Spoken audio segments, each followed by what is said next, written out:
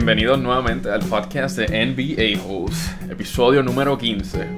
Realmente el primer episodio del season ya ha comenzado. Conmigo como siempre está Fernando Vargas. Costed is a real word. Y yo soy Gabriel Ramos. ¿Qué? ¿Qué carajo acabas de decir? Costed is a real word. Wow, ok. Sí, eso es de una corrección. Sure, costed. So es para... That's an inside joke for some listeners. Hope you guys understand. Es para un solo listener. You never know, man. Mucha gente se fija en los errores de los demás. Pero continuando. Pues sí, ya oficialmente we're underway en el NBA season de 2018-2019. Ya todos los equipos mínimo han jugado 4 juegos, máximo 6. Entre 4 a 6 juegos todos los equipos. Y hasta el momento todo ha sido exactamente como dijimos en nuestros 2 episodios de preview. Exactly the same. Absolutely. Empezando por el West, como fue nuestro último episodio, el Western Conference. Estábamos hablando de los equipos que vamos a ver bien buenos. Y como we both predicted, Houston and OKC at the fucking bottom of the West. Combinado un récord de 1-8. OKC no ha ganado todavía. Fucking ridiculous. Ok, sí, ni un juego. O sea, vamos a ponerle un poquito en contexto. Sabemos que Andre Robertson no ha jugado absolutamente nada. Westbrook, entiendo, no jugó los primeros 2 juegos de esos 4. So, you know, he's coming back from injury. Quizás no tuvo su preseason. Exercising, el preseason warm-up de los juegos. So, todo esto también hay que tomarlo en cuenta. But no practicó making good decisions on the court either. Sí, sigue siendo exactamente el mismo Westbrook. Que I think needs to fucking change. Porque el talento ahora mismo está en el equipo. Aunque no tenga Andre Robertson, 0-4. Just no. O sea, han jugado con... Basically, han tenido juegos con elite teams, I suppose. Pero still, you expect something better. Y los Rockets, pues... Se puede decir, you know, Chris Paul suspendido por 2 juegos. Ahora Harden out with a hamstring injury. Que han tenido problemas ahí, el equipo relativamente nuevo, muchos key pieces que se fueron, muchos key pieces que entraron. Pero, again, goddamn, 1-4. Y la cosa es que ni siquiera ha sido que han perdido juegos close o han jugado their best. Es que they've just sucked. Han jugado tan mal. It's been horrible to watch en general. Houston, que regularmente a pretty fun team, pero they've been just so bad and inconsistent, incluyendo sus star players. O sea, my God. No, Houston, el issue más grande de Houston, y esto lo acabo de leer también con una entrevista de Mike D'Antoni, fue que that horrible D needs adjustment. Ok, that horrible D needs adjustment. Tengo que repetirlo porque after he said that, sure. She said it as well. Uh-huh. Pero, wow, we're so professional. Después de que D'Antoni dice eso, él anuncia su starting lineup de Houston y Carmelo estaba en el starting lineup. So, yeah, great adjustment on the defensive end, Coach D'Antoni. O sarcasm, para los que no sepan detectarlo. Wow, what a condescending asshole. I'm sorry, con Houston lo voy a hacer de ahora en adelante porque no hemos hablado de why I'm angry at Houston yet. So go ahead. Okay, so we're gonna talk about it. So we're Lakers fans. Los Lakers empezaron 0-3. Ahora están 2-3. Thank fucking God.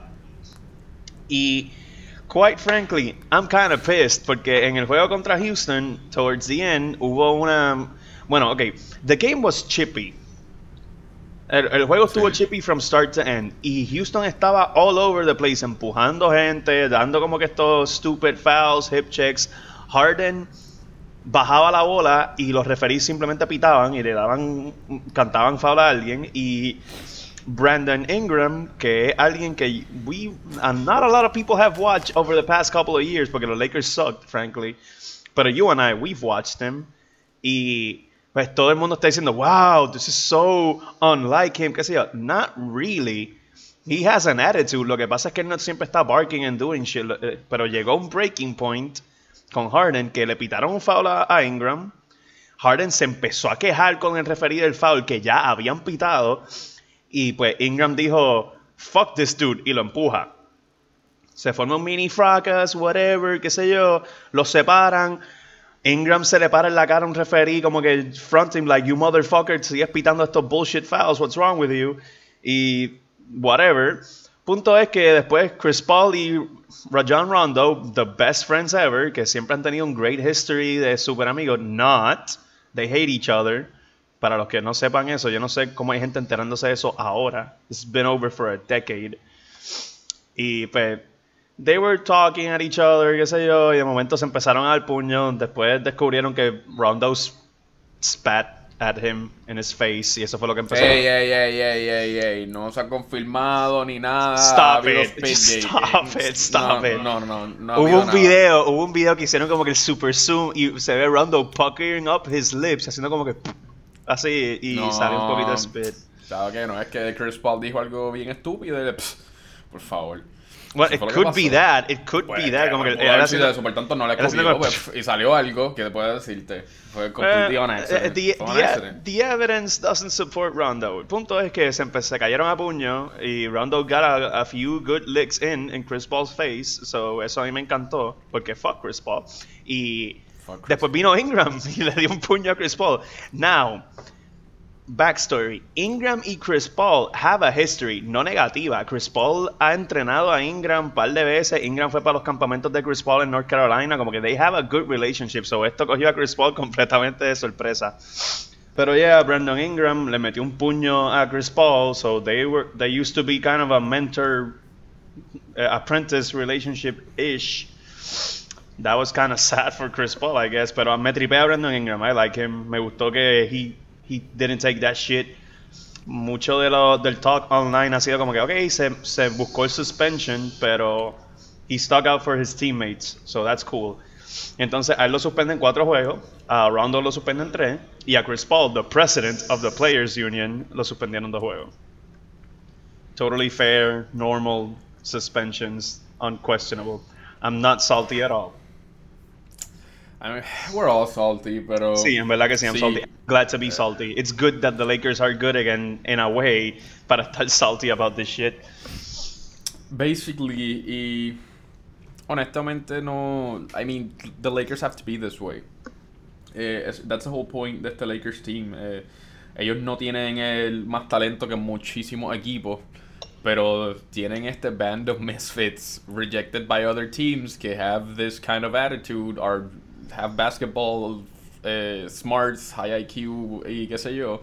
They need to be this feisty, they need to be this, not this problematic, pero demostrar que they won't back down.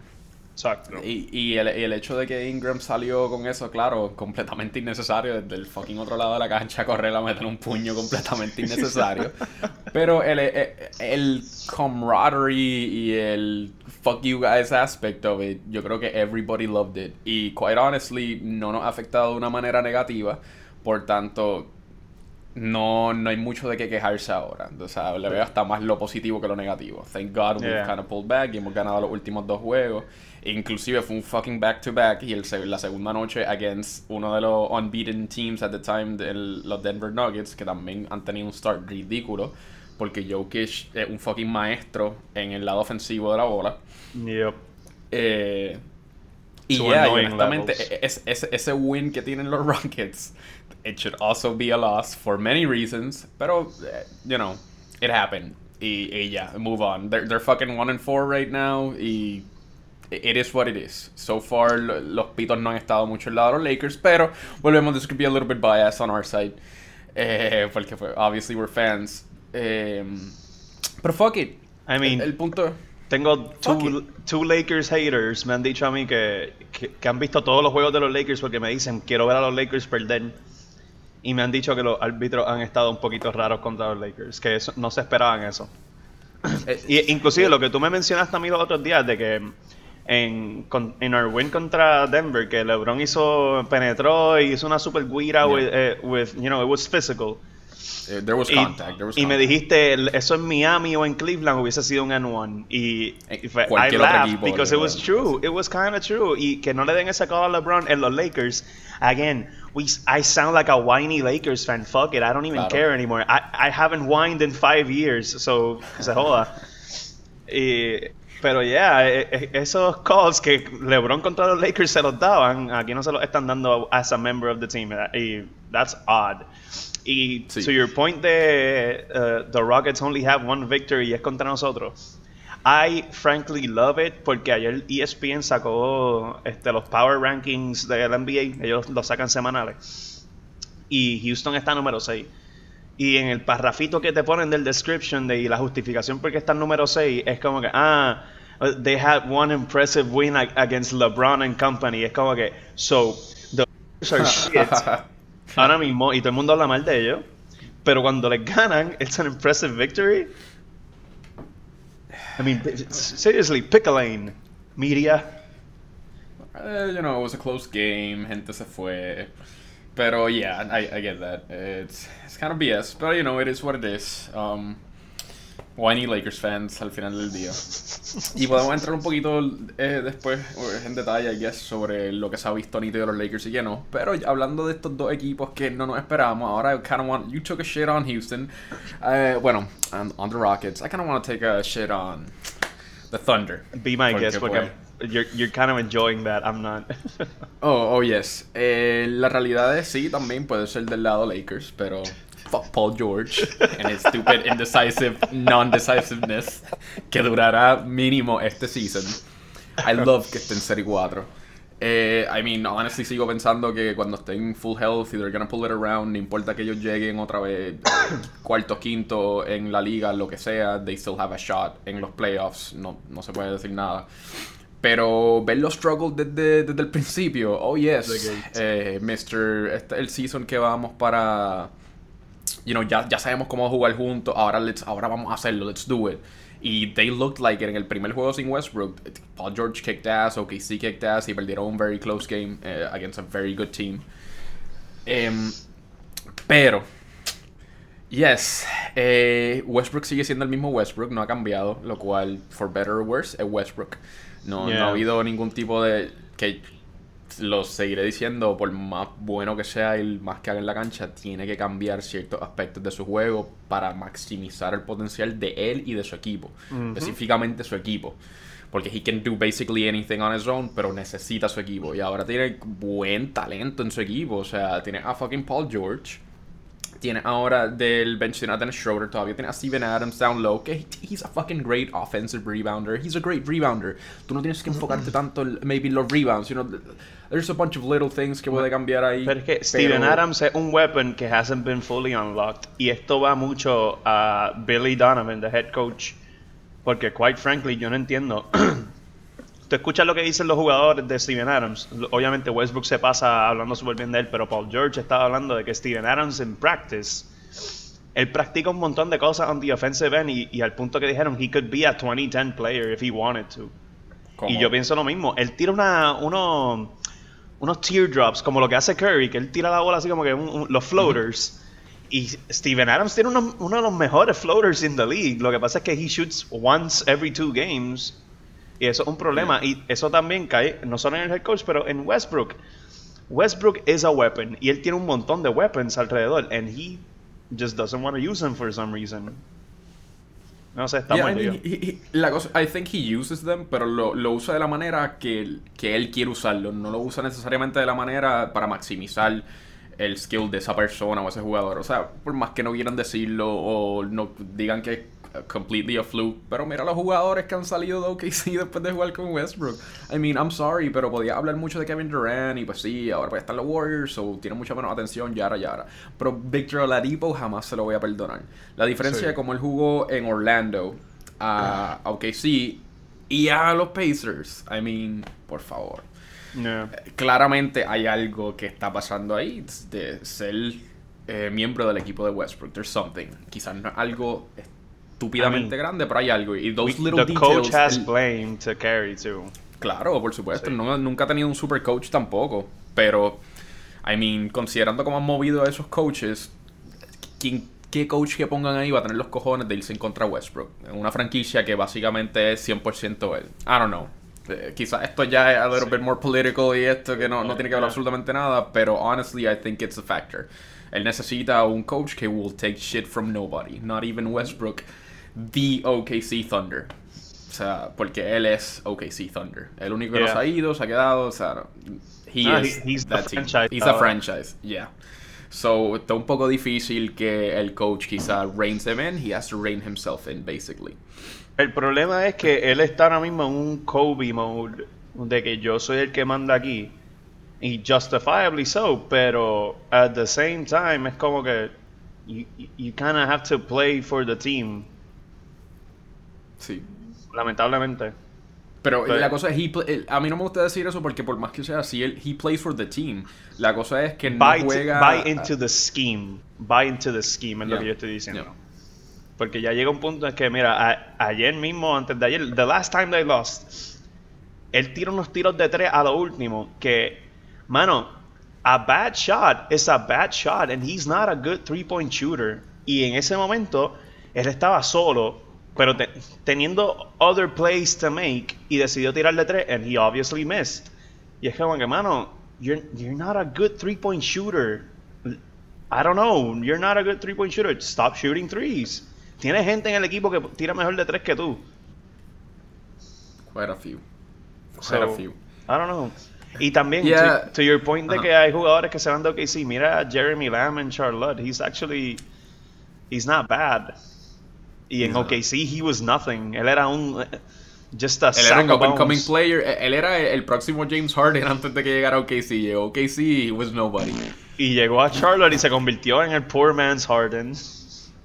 Lo cual, mucho más de lo que se veía ya. I mean, yo pienso que ese argumento es completamente válido. Volvemos, entiendo perfectamente que even Westbrook Unleashed tiene unos momentos que son estúpidos y él pone el equipo en su espalda and he wills it. Que eso es increíble, pero todavía definitivamente I put into question his leadership role. Pero, whatever, están 0-4.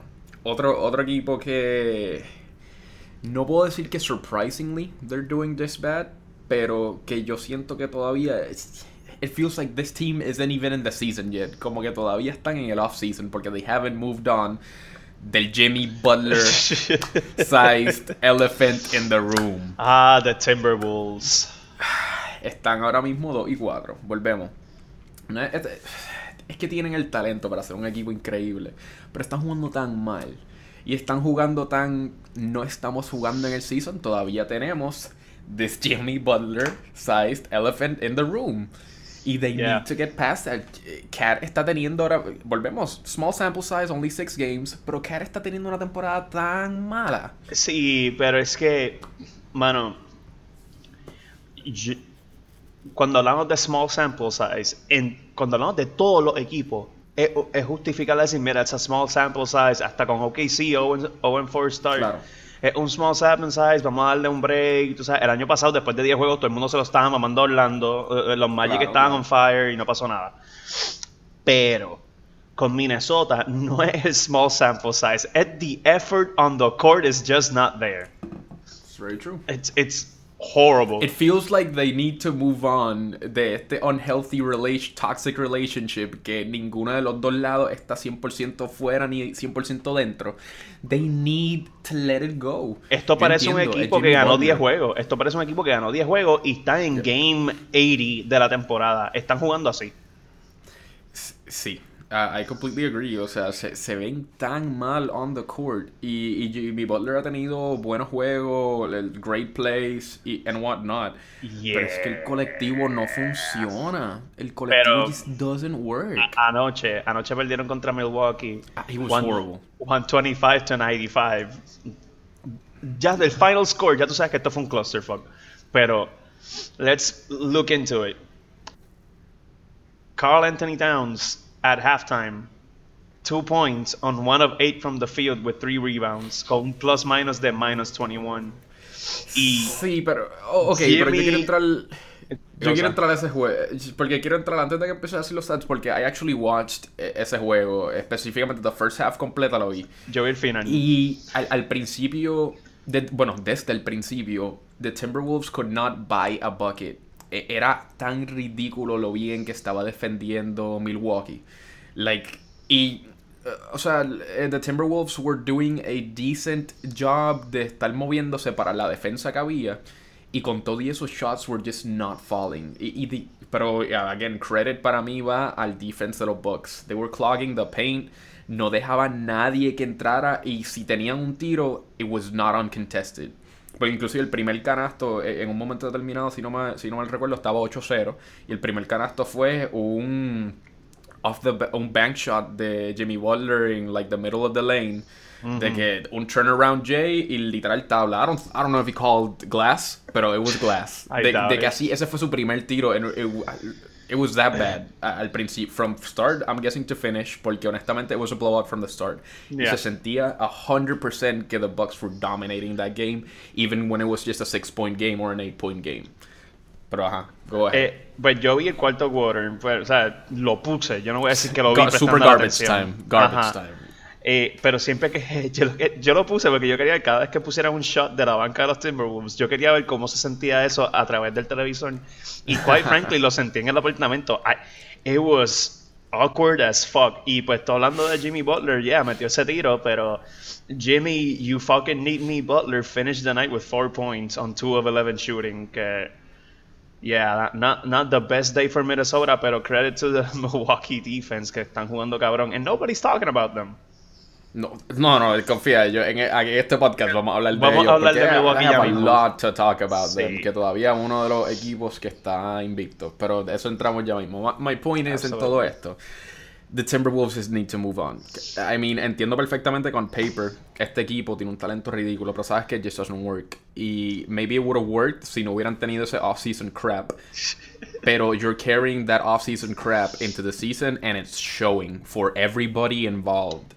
Trade him as soon as you can. Todavía se nota que Jimmy Butler is a really fucking good player. Fine, ayer he laid an egg, sure. Pero overall el season ha jugado muy bien y todavía sigue siendo Jimmy Butler.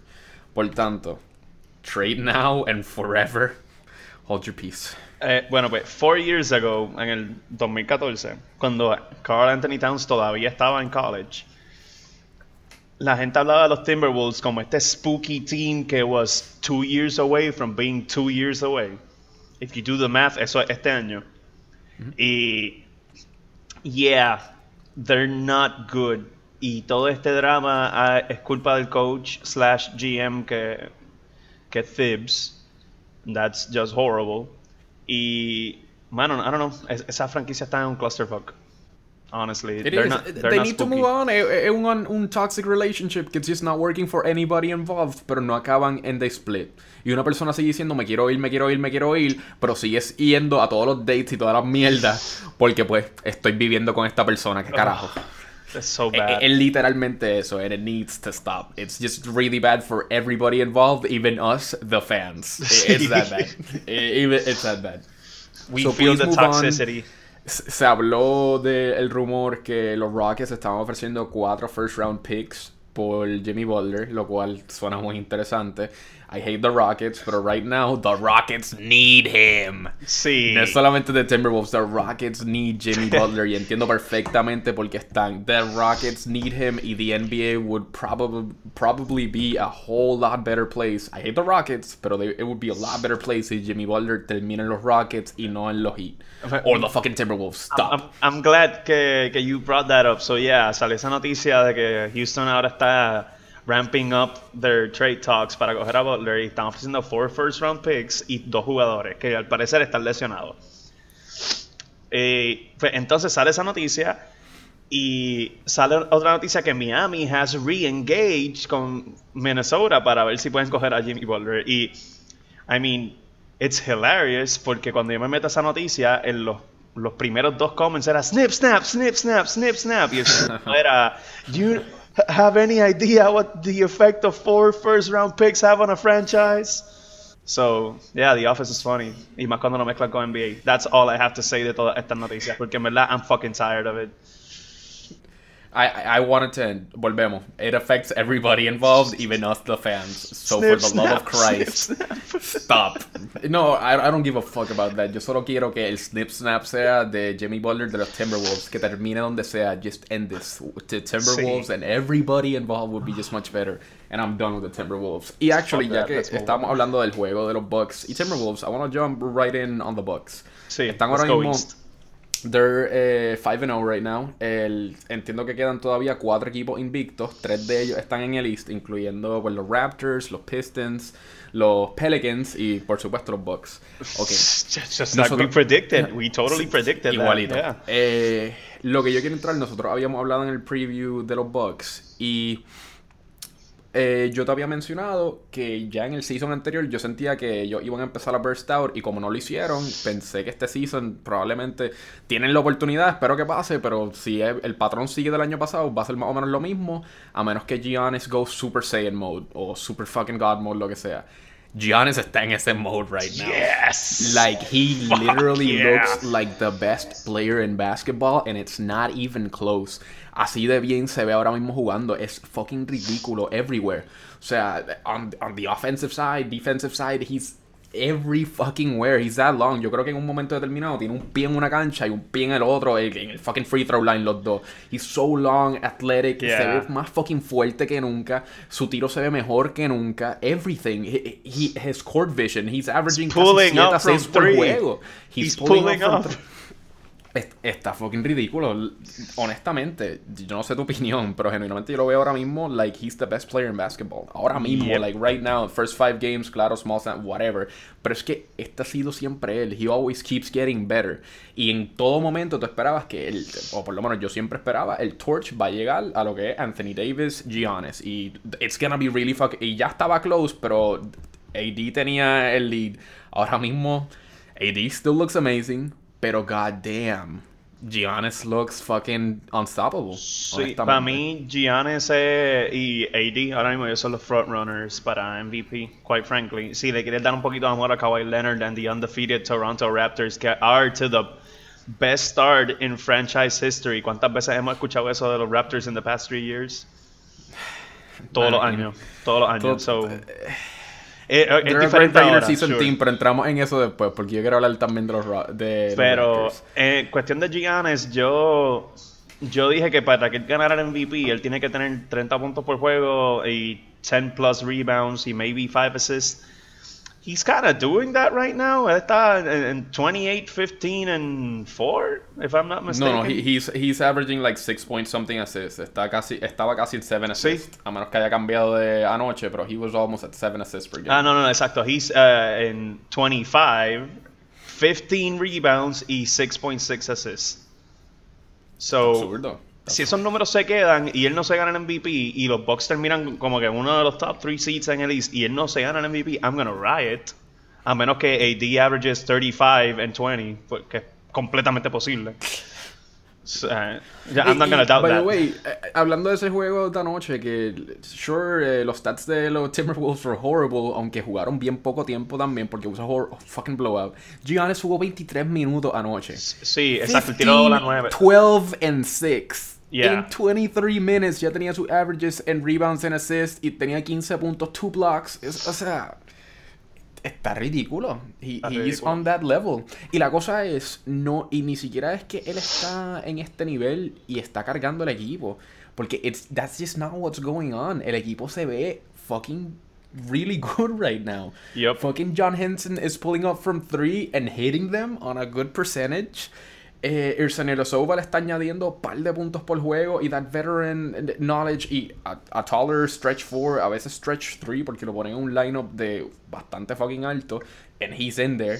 Chris Middleton, it's being Chris Middleton también improving on every season. Brook Lopez le añade maldita sea que Brook Lopez no está con los fucking Lakers porque le añade ese versatility at the center position.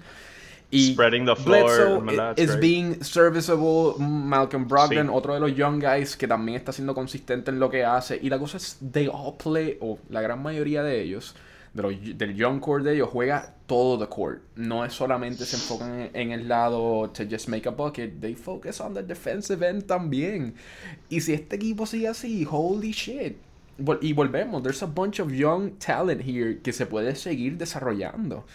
Giannis every fucking season gets better and le queda, he's not even in prime age todavía. Mejora todos los años. Y ahora mismo está en no creo que sea que vaya a mantener 28, 15 o whatever it is y 7 o lo que sea, pero honestamente, the 28 seems sustainable, plus 10 rebounds también y 6 or 7 assists también, quizás a little drop en los rebounds, pero todo lo demás, it looks completely possible y honestamente es lo que esperaba que pasara desde antes. So verlo no sorprende and I love it. These Bucks and they're fun as fuck to watch. Sí, mano. También. They're fucking great. Y en Super cuestión fun. de los puntos, si él sigue mejorando ese tiro de 3, que ayer lo que tiró fue 1 y lo falló, pero si él sigue tirando de 3 y la sigue metiendo, I could see him cracking 30. I could totally Tienes see toda him. razón, sí. I could totally see El that. Giannis que... el Super Saiyan Mode Giannis. Y sí, Super Saiyan Giannis, the Greek freak is here, baby. Y entonces Thonmaker, yo quiero darle a little bit of love a Thonmaker. He's doing Okay. something off the bench en sus 10 a 12 minutos. Ayer metió 8 puntos, metió un tiro de 3, o sea, 3 o 4. Si él sigue haciendo eso, I like Thonmaker. I really, really like him. Y él I tiene like what he represents. No, él tiene un potencial súper bueno. Lo que pasa es que nadie ha sabido usarlo. Y este es el otro punto que yo quiero tocar de los Bucks. Por primera vez en the Giannis era, tienen un coach con un fucking cerebro que sabe hacer jugadas de NBA. Por primera vez en el Giannis era. Y lo estamos viendo with the product on the court.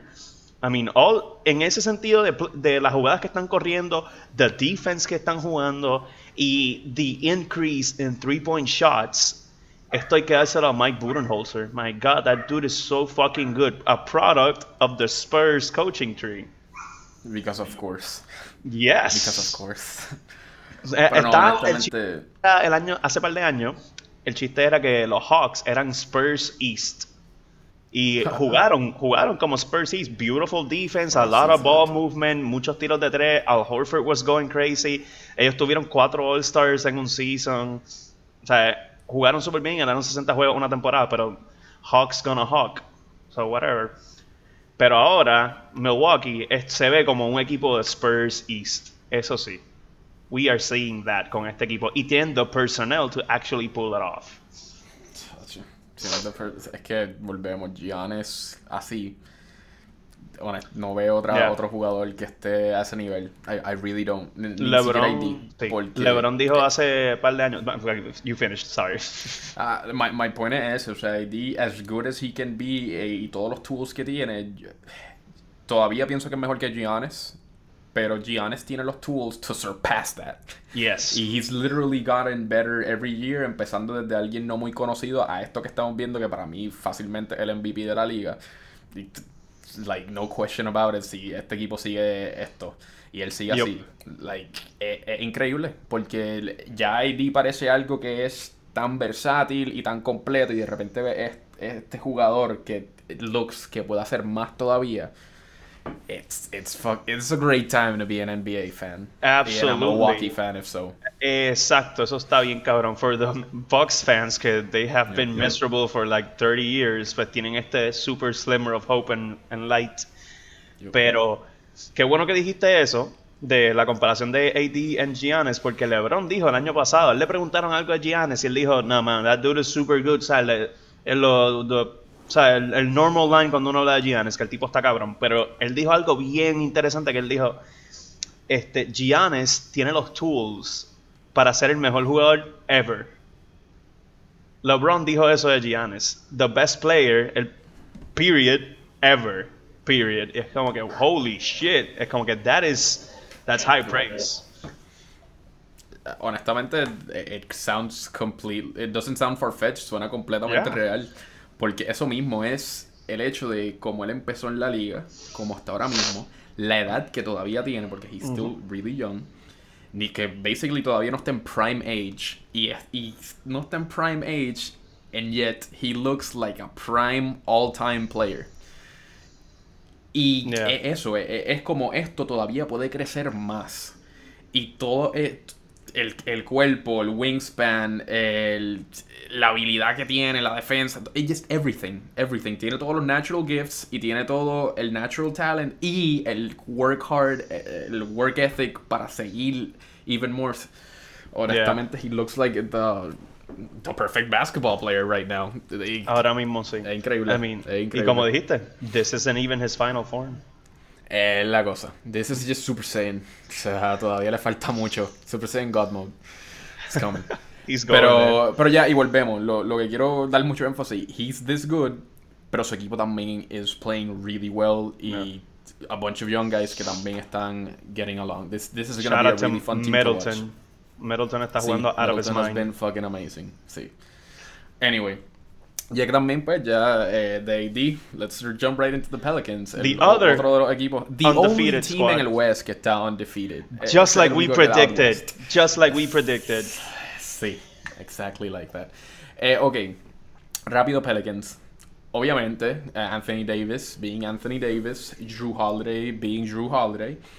Pero quiero hablar más que nada del talento nuevo. Empezando por my main man, Julius Randle. Que Julius Randle has been, to me, the staple of consistency. Él, no importa que le estés dando solamente 22, 23 minutos, he's gonna get those 14, 15 points, 6 to 9, 6 to 10 rebounds, depending on the night.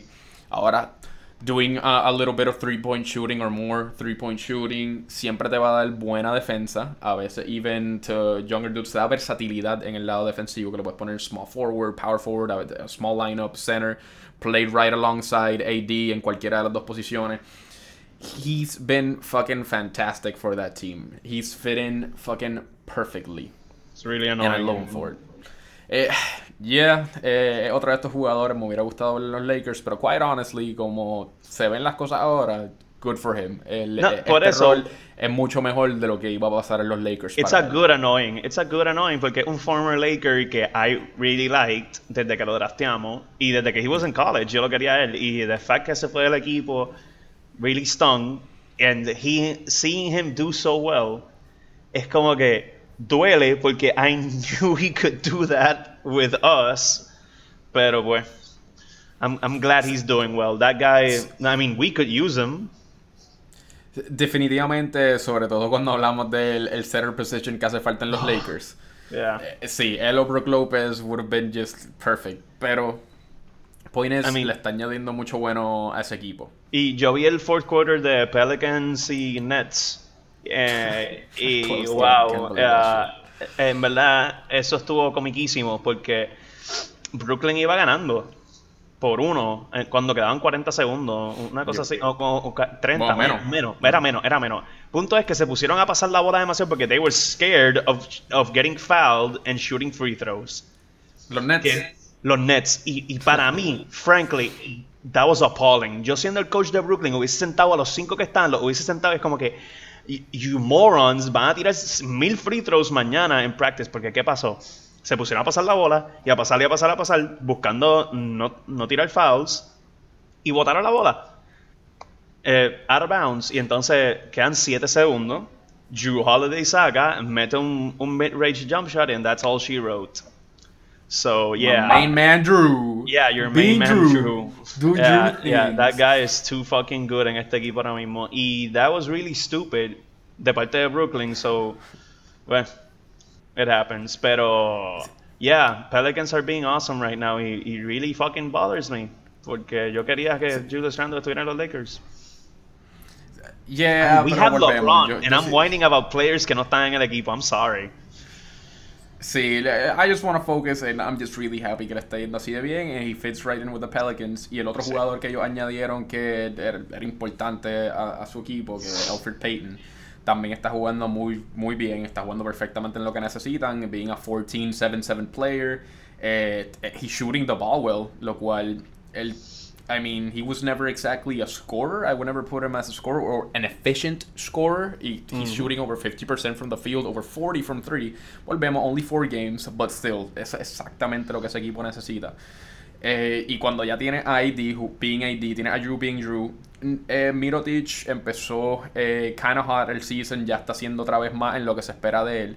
Que es kind of, low points, low rebounds, algo parecido a Julius Randle, de maybe 10, 14 points, 7 to 10 rebounds, depending on the game. Pero he can also shoot the 3, y puede shoot it pretty efficiently. Each one more, I mean, el resto del cast, que it's just basically the same cast, y estaba jugando muy bien. Same thing. El hecho de they have, give or take, the same team del año pasado, dado ciertas exclusiones de cómo terminaron el season. Y el talento nuevo que le han añadido, it has fit in perfectly. It works. It works perfectly. Y, I mean, volvemos. You have Anthony Davis on your team. You can't really go that wrong. Pero exacto. the Pelicans... Y hablando de Anthony Davis, un momento. Sí, they look great. En verdad, good for them. They're a playoff team. So, esperemos cosas buenas de ellos este año. Y no injuries, por el amor a Dios. Entonces, David Stern made the news. Hablando de los Pelicans. Él dijo que he asked the Chris Paul trade to the Lakers. No podemos olvidarnos de eso, fucking ever.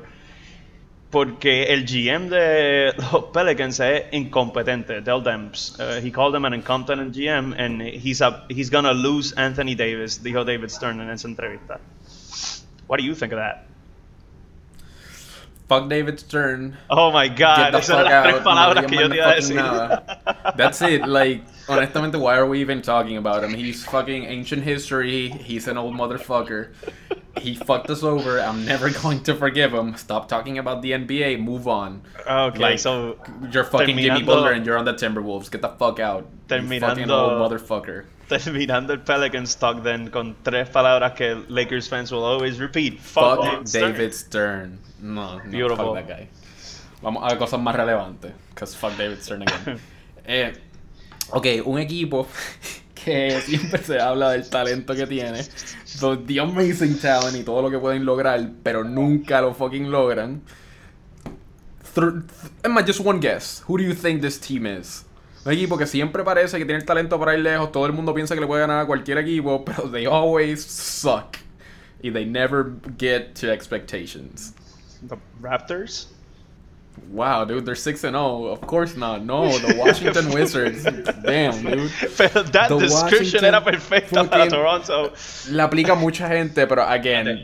Pero, ok, no hemos hablado de los Raptors ni de los Pistons. Ya, son los otros. I don't care. Yo quiero hablar de esto. No tiene que ser algo de invicto. Sí, quiero hablar de los Washington Wizards porque me quiero reír un poquito.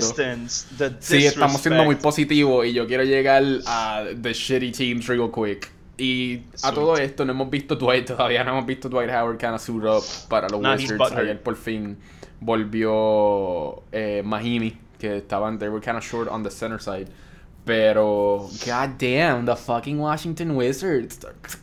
Por lo menos, hey, that's kind of a prediction that's kind of going our side. Probablemente they make a playoff team, but they still kind of suck. Pero 1-4, bro. Ayer perdiste contra the fucking Kings. The fucking... Although, you know, the Kings are playing a little bit better than you would have expected. A bunch of young dudes, a bunch of kind of semi-vets como Iman Shumpert having just big games and getting wins. It's just the Wizards. I just wanted to bring up the Wizards y reírme un poquito que they're 1-4 right now. I mean, volvemos, no hemos visto Dwight Howard and I still want to see him play next to John Wall, pero Jesus Christ, dude. Pues, okay. Problema grave de los Wizards es que tienen un coach que doesn't really give a shit anymore. Scotty Brooks, yo no sé qué carajo le pasa. He's not paying attention. I don't think he's a good coach. Just lamentablemente. Y yeah, they're a band of misfit toys.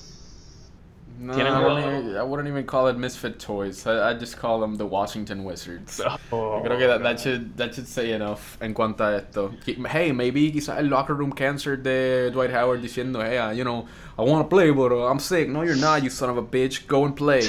He's butthurt. Le duele el culo.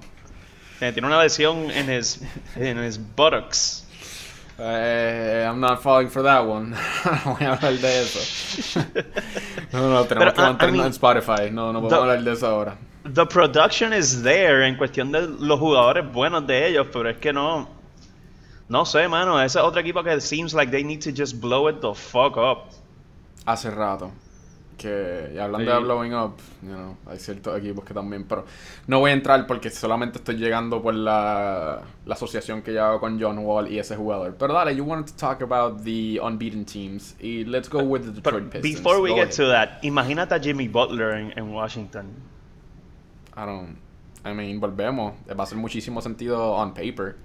Is it gonna work? I don't fucking That know. locker room, es lo que yo digo.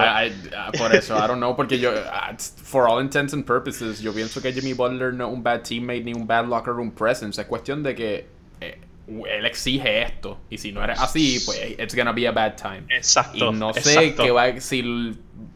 Quién sabe, quizás esa exigencia es exactamente lo que necesitan y John Wall gets revved up con esa mierda. I don't fucking know. Porque John Wall supuestamente exigía excelencia. I mean, por eso fue que they kind of got rid of Gortat. So, why is there no excellence now? Who the fuck knows? Excellence de John Wall, 1 of 6 from 3 last night. Eso es excelencia. He's a two-way player, but maybe it was a bad night, pero still, 1 and 4, that's not what you want to see from the Wizards. No, o sea, mano, John Wall y Bradley Beal, ambos se han convertido en good stats, bad team guys. Y sí, a mí me gustaría verlo honestamente en different paths, pues claramente eso no está funcionando, pero they're very talented, both of them, y pueden aplicarlo mucho a muchos equipos. Pero point is, the Wizards are still being the Wizards for anybody who did not know, basically. Y to me, a surprise que estén 4-0 the Detroit Pistons. I mean, quizás su schedule no ha sido el más difícil, pero to their credit, sobre todo Mr. Blake Griffin, he has been amazing en estos 4 juegos. O sea, Blake Griffin siempre se veía que tenía este talento de he's a great playmaker, puede jugar en el post, puede jugar en el perimeter. He has really good floor vision. Claramente he can finish at the rim. Ahora su tiro es más consistente porque él tenía un tiro detrás, pero it was kind of iffy still.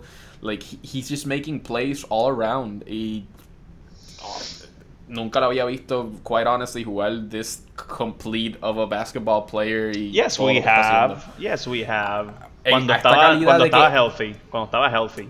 Sí, pero yo nunca sentía que él era el... I think it was just one season que en los Clippers, cuando estaba todavía Chris Paul, en un momento determinado de Chris Paul estaba lesionado y él no... He had a stretch of games que was really fucking good y parecía que he was basically cargando todo este equipo. Lo único es que volvió a caer en crap. Se lesionó también later on, que who knows, quizás ese stretch y hopefully no hay ningún tipo de lesión, pero lo que me refiero con esto es cuando llegó Chris Paul en ese stretch, cuando el equipo estaba completo, ahí he declined. Posiblemente porque pues Chris Paul era el leader, no es él, pero en este equipo que ahora mismo has all their key players, he's the guy and it's working. Y este es el equipo, porque allá parecía que tú no debes estar en este equipo o alguien no debe estar en este equipo porque when you're all here it doesn't work that well for you, you don't look this good. Pero ahora mismo en este equipo he really looks like the leader y en todos lados está demostrando, I mean, only 4 games, pero shooting 65% from 3, 55 from the field, 33.8 points, 11 rebounds, 5 assists per game. I mean, that's fucking crazy. Out of his mind. Claro, 65% from 3 no es... it's not sustainable for any player. Pero still, el 55 from the field, sí. Y ponle que el 3-point baje y esté en 38 a 42%. That's fucking amazing. Sobre todo para esta persona que volvemos. He directs traffic de vez en cuando. Los otros días en un close game del perimeter, he drove into the lane, he faked off somebody, he went straight to the fucking lane y tuvo un and one que fue básicamente what won them the game. He's playing fucking great. Además de que tiene obviamente Andre Drummond en su equipo que es consistent as fuck en sus stats y su random ass 20-20 games de 20 points plus, 20 rebounds plus. Pero they look really good. Y Blake Griffin es I would say it's the key reason why they look this good. Y honestly quite surprising. Yeah, él está jugando cabrón, that's absolutely for sure. Y me encanta. Y él mismo lo dijo en una entrevista, como que este fue su primer off-season en 3 años que él lo tuvo healthy para poder mejorar y seguir working on his shit. Y se nota on the court. I mean, he looks good. El año pasado, de hecho, he didn't look that good en todo el año. Y se notaba que there was something there. Había una lesión or whatever. Pero good for him. Y, okay, I don't want to rain on the Pistons parade, pero su primera victoria fue contra Brooklyn. Su segunda fue contra Chicago. Y la primera, ellos ganaron por 3 puntos. La segunda ganaron por 2. Contra Filadelfia, que Blake me dio 50 puntos, ganaron por 1. Ese fue. Y ayer contra Cleveland, ganaron por 7. Ayer no, perdón, a couple of days ago. Su último juego fue contra Cleveland y ganaron por 7. Todos han sido close games. Good for Against them. crappy teams. Pull it out, exacto. They have pulled out those wins. So, como que pues, okay, cool, you guys are undefeated, pero I don't see them making noise. Yo pienso que yo ahora, de la manera que se ven, volvemos. I don't think it's completely sustainable lo que está haciendo Blake Griffin. Y sí, tienes toda razón, han tenido un pretty easy schedule. Y hasta Filadelfia, que fue en overtime por un punto, Filadelfia no se ve great right now. Que No. entramos en eso luego, pero exacto, they don't look ese that fue el good most right now. impressive win. Ese fue el most impressive win. Pero fue por 1 en overtime. I think it's sustainable para que lleguen a los playoffs en el East. Y sí, yo tenía mi duda que, porque iban a estar, para mí, ellos iban a estar compitiendo en ese 8 to 10th seed, pero ahora mismo they look like prime candidates para, aunque sean esos bottom 2 seeds, 7 or 8, they look like they're going to the playoffs. Y sí, entiendo perfectamente que second scrappy teams lo que han ganado, pero piensa que esos son los equipos mostly con los que ellos van a estar jugando during the whole season, porque they're out East. Yeah. Y ahora mismo a lot of teams out east look really fucking weird. Empezando de los que tú esperas que sean muy buenos, los Sixers, los Celtics. Again, ciertas cosas que tienen que acoplarse, como en los Celtics todo este roster que no habían podido jugar el año pasado, so it's gonna take a while. Y puede argumentar que todavía Sixers aren't 100% healthy, porque todavía Wilson Chandler no ha entrado y esperan que él sea un key role player en ese equipo, but still. ¿Ben Simmons jugó contra Detroit? No recuerdo si ese fue el juego que he sat out. Ahora que lo menciono. Algo me suena que no jugó. One game. Ya, él no jugó. There you go. There you go. Pero ahora mismo Filadelfia está, si no me equivoco, 2-3 o 2-2. 2-3 o 2-2. 2-2. Yeah. Pero they haven't looked tampoco 100% like them. Ellos parece que no están jugando prime 76ers de last year. Y tienen más o menos el mismo equipo. Sí perdieron unos key role players en lo que fue Bellinelli, Ilyasova, lo cual they were huge for them. Quién sabe si esa es la diferencia y por eso Wilson Chandler hace falta ahí, but still. Están experimentando mucho con el lineup también. Fultz, I mean, he looked good en ese juego contra Detroit, pero he shouldn't be a starter. He hasn't looked good overall. Y entiendo que claramente they're trying to get him into the lineup por toda la lesión del año pasado. Y this is basically his rookie year, to be quite honest. Esto es development para él, pero he shouldn't be a starter. No, y él está siendo bastante inconsistente right now. But still, dado todo estos weird struggles y whatnot, I really see the Pistons ahora like they're in the playoffs. No importa en cuál seed, pero they're in the playoffs right now. Y my last point con Detroit, okay, le ganaron, están 4-0, sure, y fue contra crappy teams, pero they pulled out those wins. Eso es lo que tú te esperas de un playoff team, o por lo menos un middle of the pack playoff team, que they pulled those wins al final. Y aunque sea Philadelphia sin Ben Simmons, Philadelphia sigue siendo un mejor equipo que Detroit, in my mind. So que they were able to pull that shit out, pues good for them. So yeah, absolutely, van a llegar a los playoffs. Sí, a mí no me gusta mucho Detroit, so fuck them, pero yeah, probablemente llegan a playoffs. They're a middle of the pack team. Dwayne Casey ha experimentado también con este lineup. They're getting a lot out of Drummond, que eso es súper bien. Drummond está mejorando sus free throws. I gotta give him credit for that. He was a shit free throw shooter.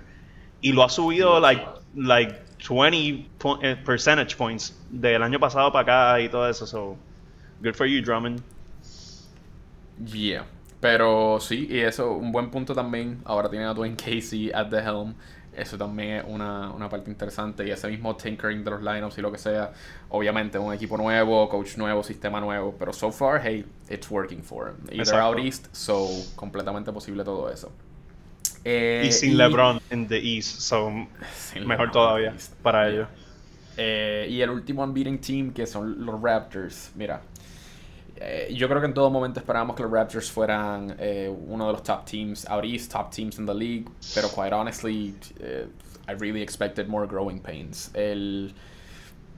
Esta transición tan orgánica que han tenido con Kawhi Leonard y Danny Green y haber perdido a DeRozan ha sido, y el coach nuevo, coaching staff nuevo también, o sea, se ve tan fluida esa transición que holy shit, ellos parecen como el mejor equipo ahora mismo out east.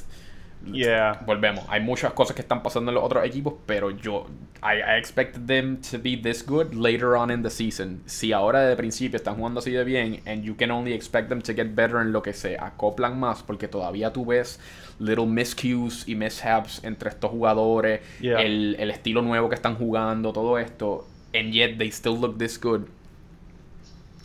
I think the Raptors they could still be the regular season Raptors, pero Exacto. they definitely look like they're going to be top 2 in the East. I mean, sí, pueden seguir siendo los regular season Raptors, pero es que there's a different feel to this team.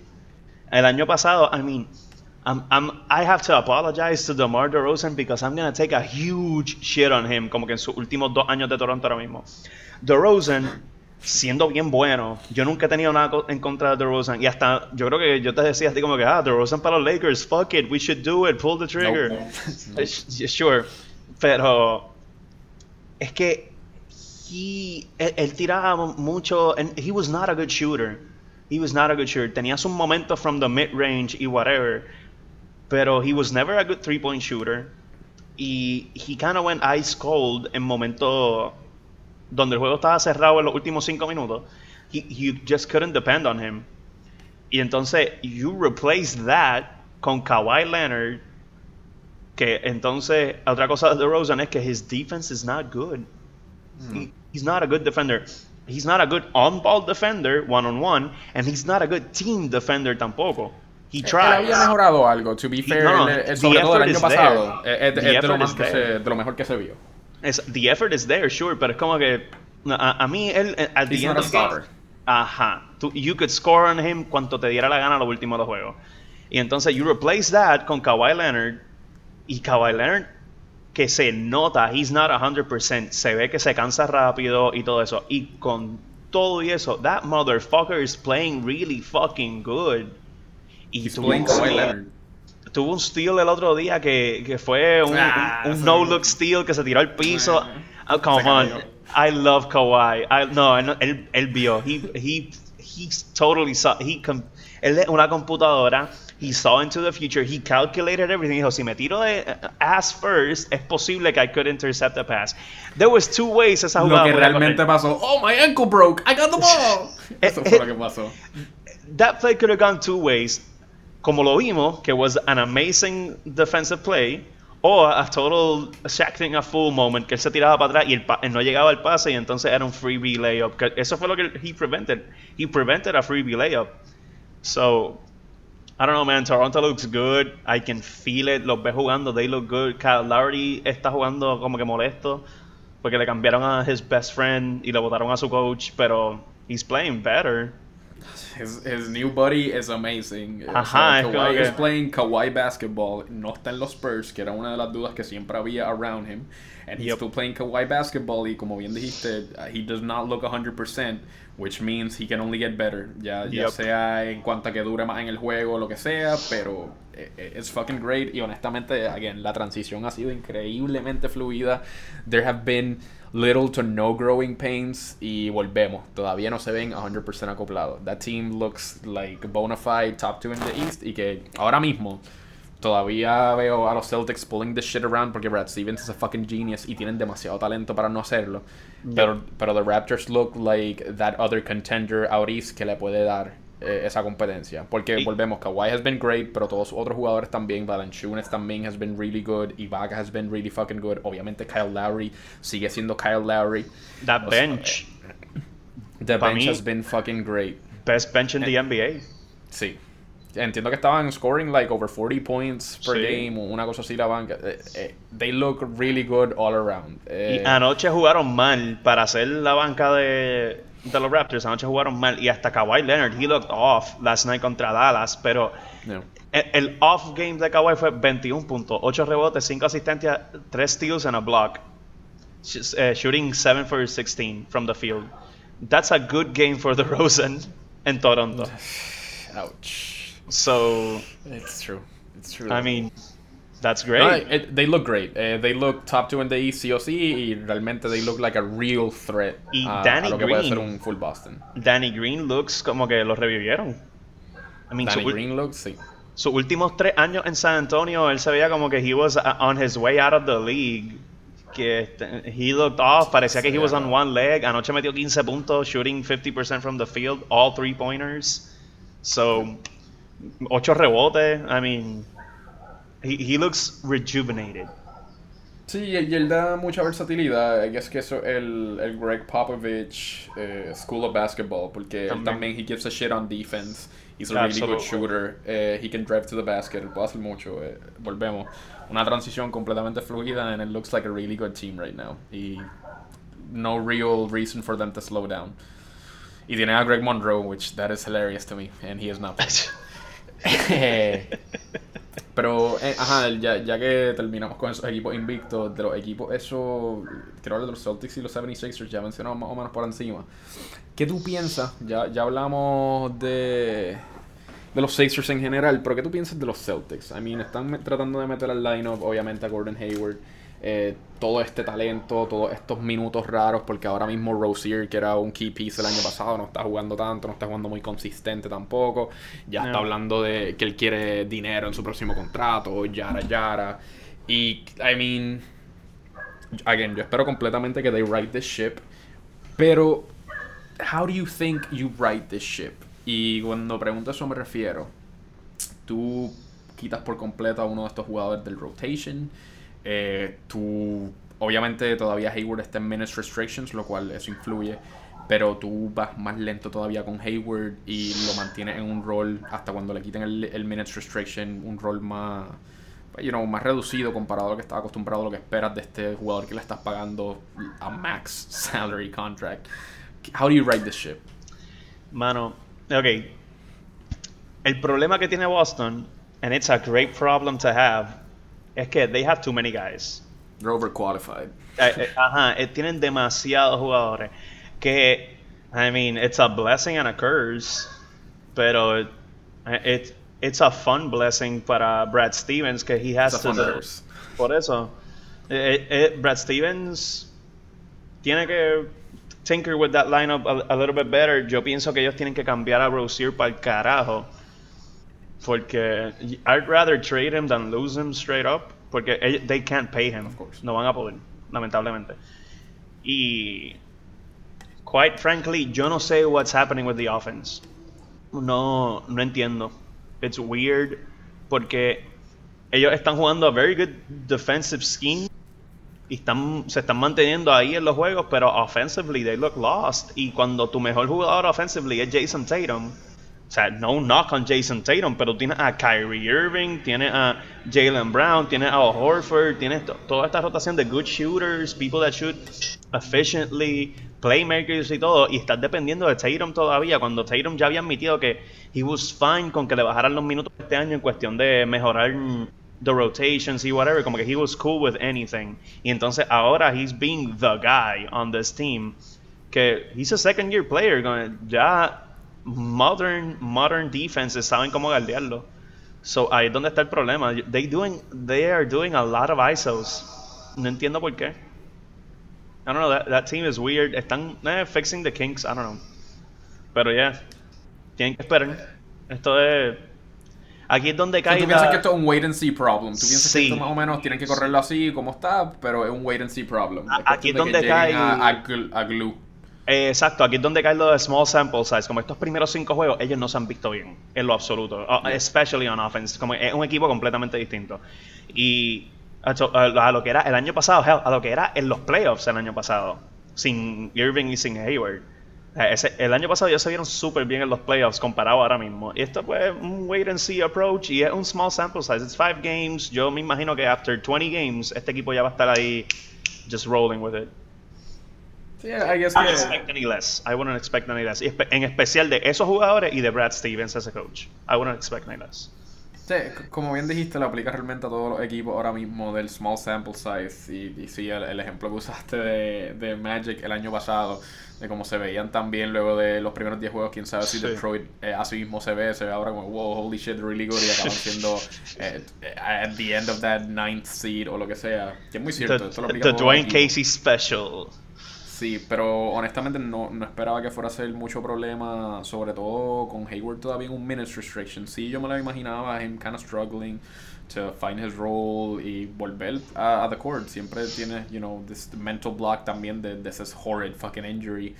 También he was experiencing still some soreness en ese ankle cuando jugaba. Pero ya han tenido eso mismo, se han visto tan uncharacteristically weird, sobre todo on offense, que it's just been weird to watch. Y hay como que algo ahí que falta por tweak. Pero es muy cierto, 5 juegos y es Brad Stevens. O sea, no he tenido duda de que he's gonna make it work. Es cuestión de se va a ir a este jugador, se va a ir el otro. Y yes, I think que Rozier el odd man out, sobre todo cuando tiene a Kyrie Irving y le acabas de pagar a Marcus Smart. So yeah. Yeah, ahí es donde están los problemas y por eso they hoarded a lot of picks en estos pasados 5 años y yo creo que tienen como 4 picks más todavía de como que future de los trades. Yo no sé, mano, it's a lot of picks, so it's hard to keep up. Yo creo que ni Danny Ainge ni sabe cuántos picks él tiene ahora mismo. Que es cuestión de que pues and they are good at drafting, so es cuestión de salen de Rozier, van a coger un replacement de Rozier y que sea que salga. Un replacement de Rozier, como dijiste, ellos tienen demasiados jugadores. They can literally afford to throw Rozier away por lo que sea, por otro pick. Si quieren, no coger nada en return for now y bregar con este equipo, porque llega un punto que sí, there's such a thing as too much talent. Y not enough minutes to go around. Or money. Parece que sufren de eso también. We saw that con OKC. OKC. Assholes.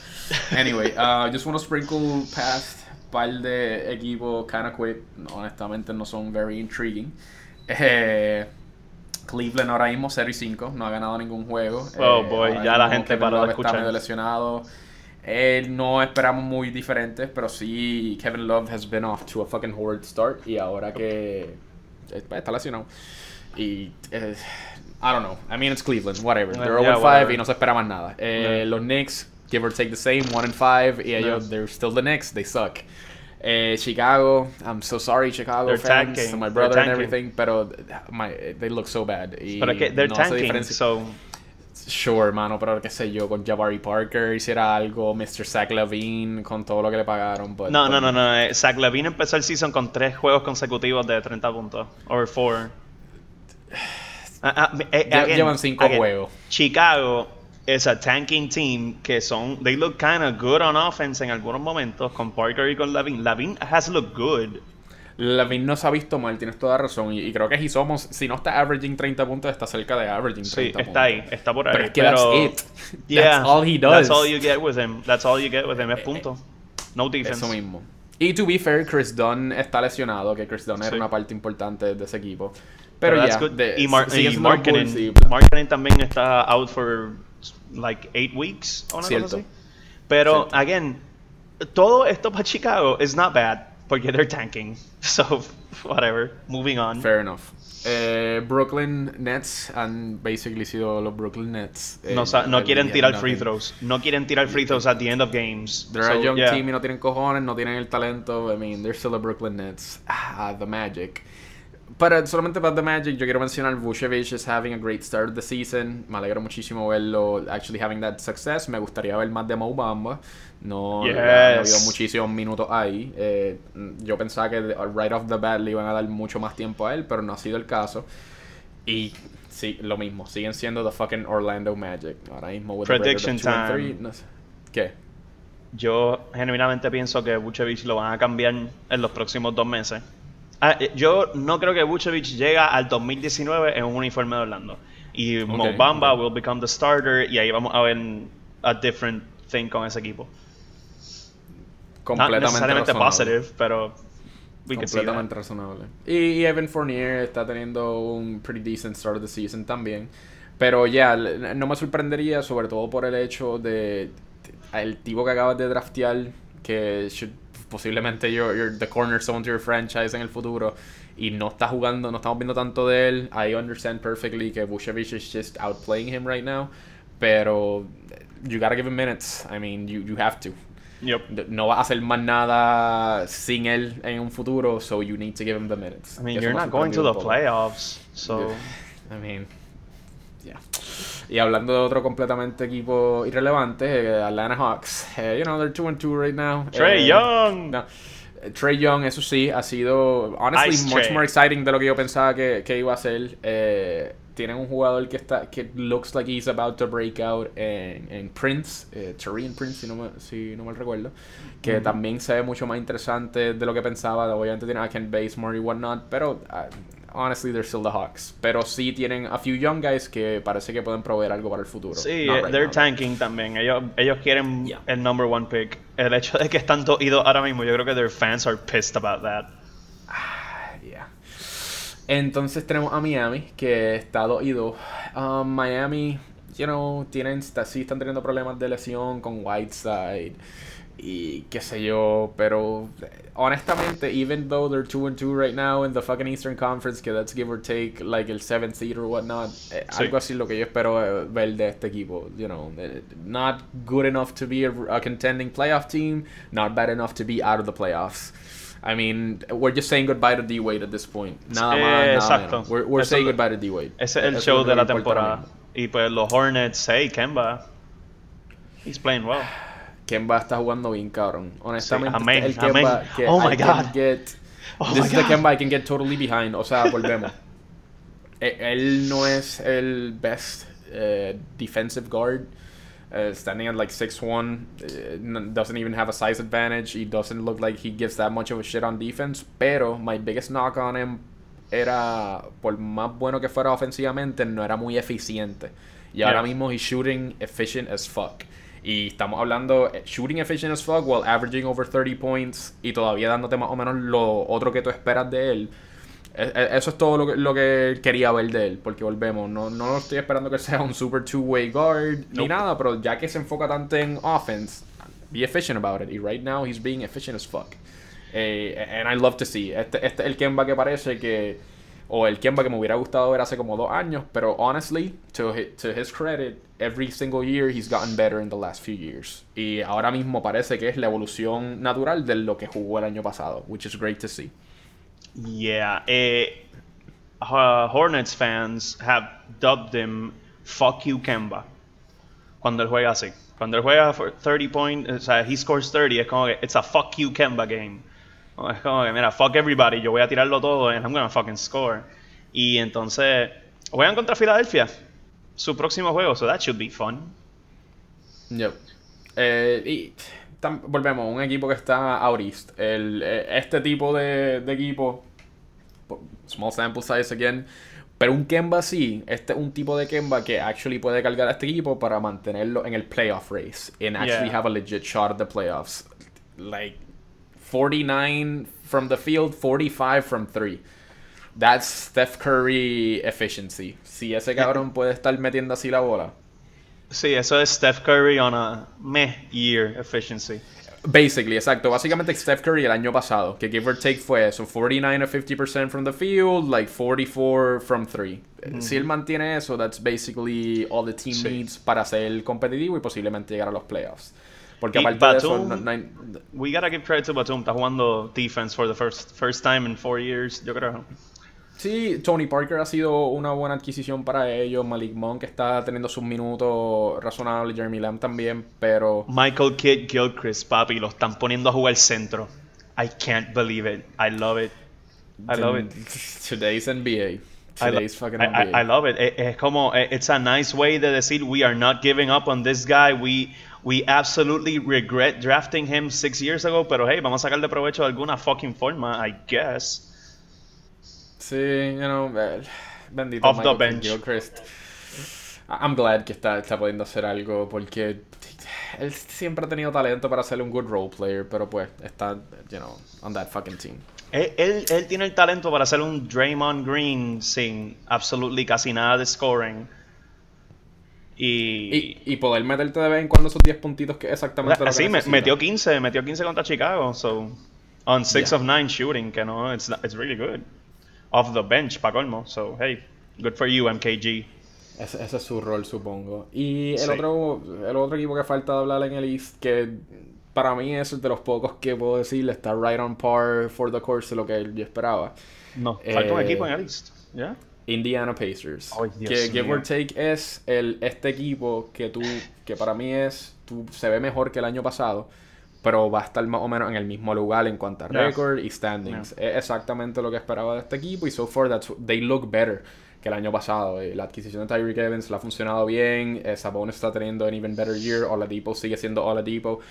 Darren Collins, whatever. Todo el equipo está haciendo más o menos eso. They're a better team. They look better, todo. Pero, you ever take the same thing y same result. Y no espero nada diferente de ello.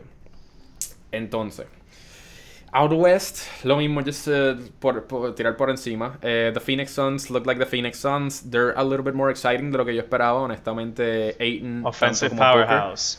¿Qué? Offensive powerhouse. Offensive powerhouse. Y that's about it. Y por eso mismo at the bottom of this, the standings. The Mavericks, honestamente, se han visto un poquito más divertidos de lo que pensaba que iban a verse. Luka Doncic, to his credit, con DeAndre Jordan. Wesley Matthews is having a really good start of the season, although quizá ahora lo vemos un poco menos porque Harrison Barnes al fin volvió anoche. Yeah. Y claramente that's gonna cut into his production, pero Wesley Matthews has kind of looked like Wesley Matthews. Yes, it didn't look like Wesley Matthews. Sure, pero at the end of games, él está un poquito al garete. Y está tirando mucho en the fourth quarter. Porque mira el equipo que tenía. O sea, te mencioné Luka Doncic, te mencioné DeAndre Jordan, pero that's really about it. Y estamos hablando de lo que entiendo que es su leading scorer. Dennis Smith Jr., he's not bad. Todavía le falta. Like, to me, he's not that go-to guy at the end of games. No, absolutely not. Pero hay a lot of potential there. Como que por supuesto. Inclusive Luka Doncic con Dennis Smith. Yeah. Fuck yes. Yeah. Pero ajá, they've been a lot more interesting de lo que yo pensaba que iban a hacer. The Spurs, they're still the Spurs, pero it's just I don't even know how to say it, man. DeRozan has looked good. DeRozan, to his credit, he's looked amazing. Sí. Porque creo que lo hablábamos el otro día de que he's scoring like DeRozan, a bit more efficiently.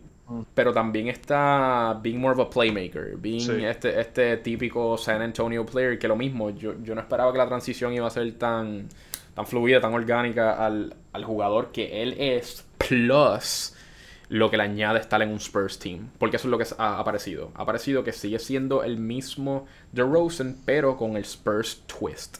Y solamente hace un jugador más completo, sobre todo un jugador como DeRozan. He could already score the ball, pero ahora también está moviendo la bola más, se está moviendo más él y se ve muy bien. Pero, sí, overall, el talent que tienen los Spurs, sí han tenido juegos un poco más difíciles. El West está al garete.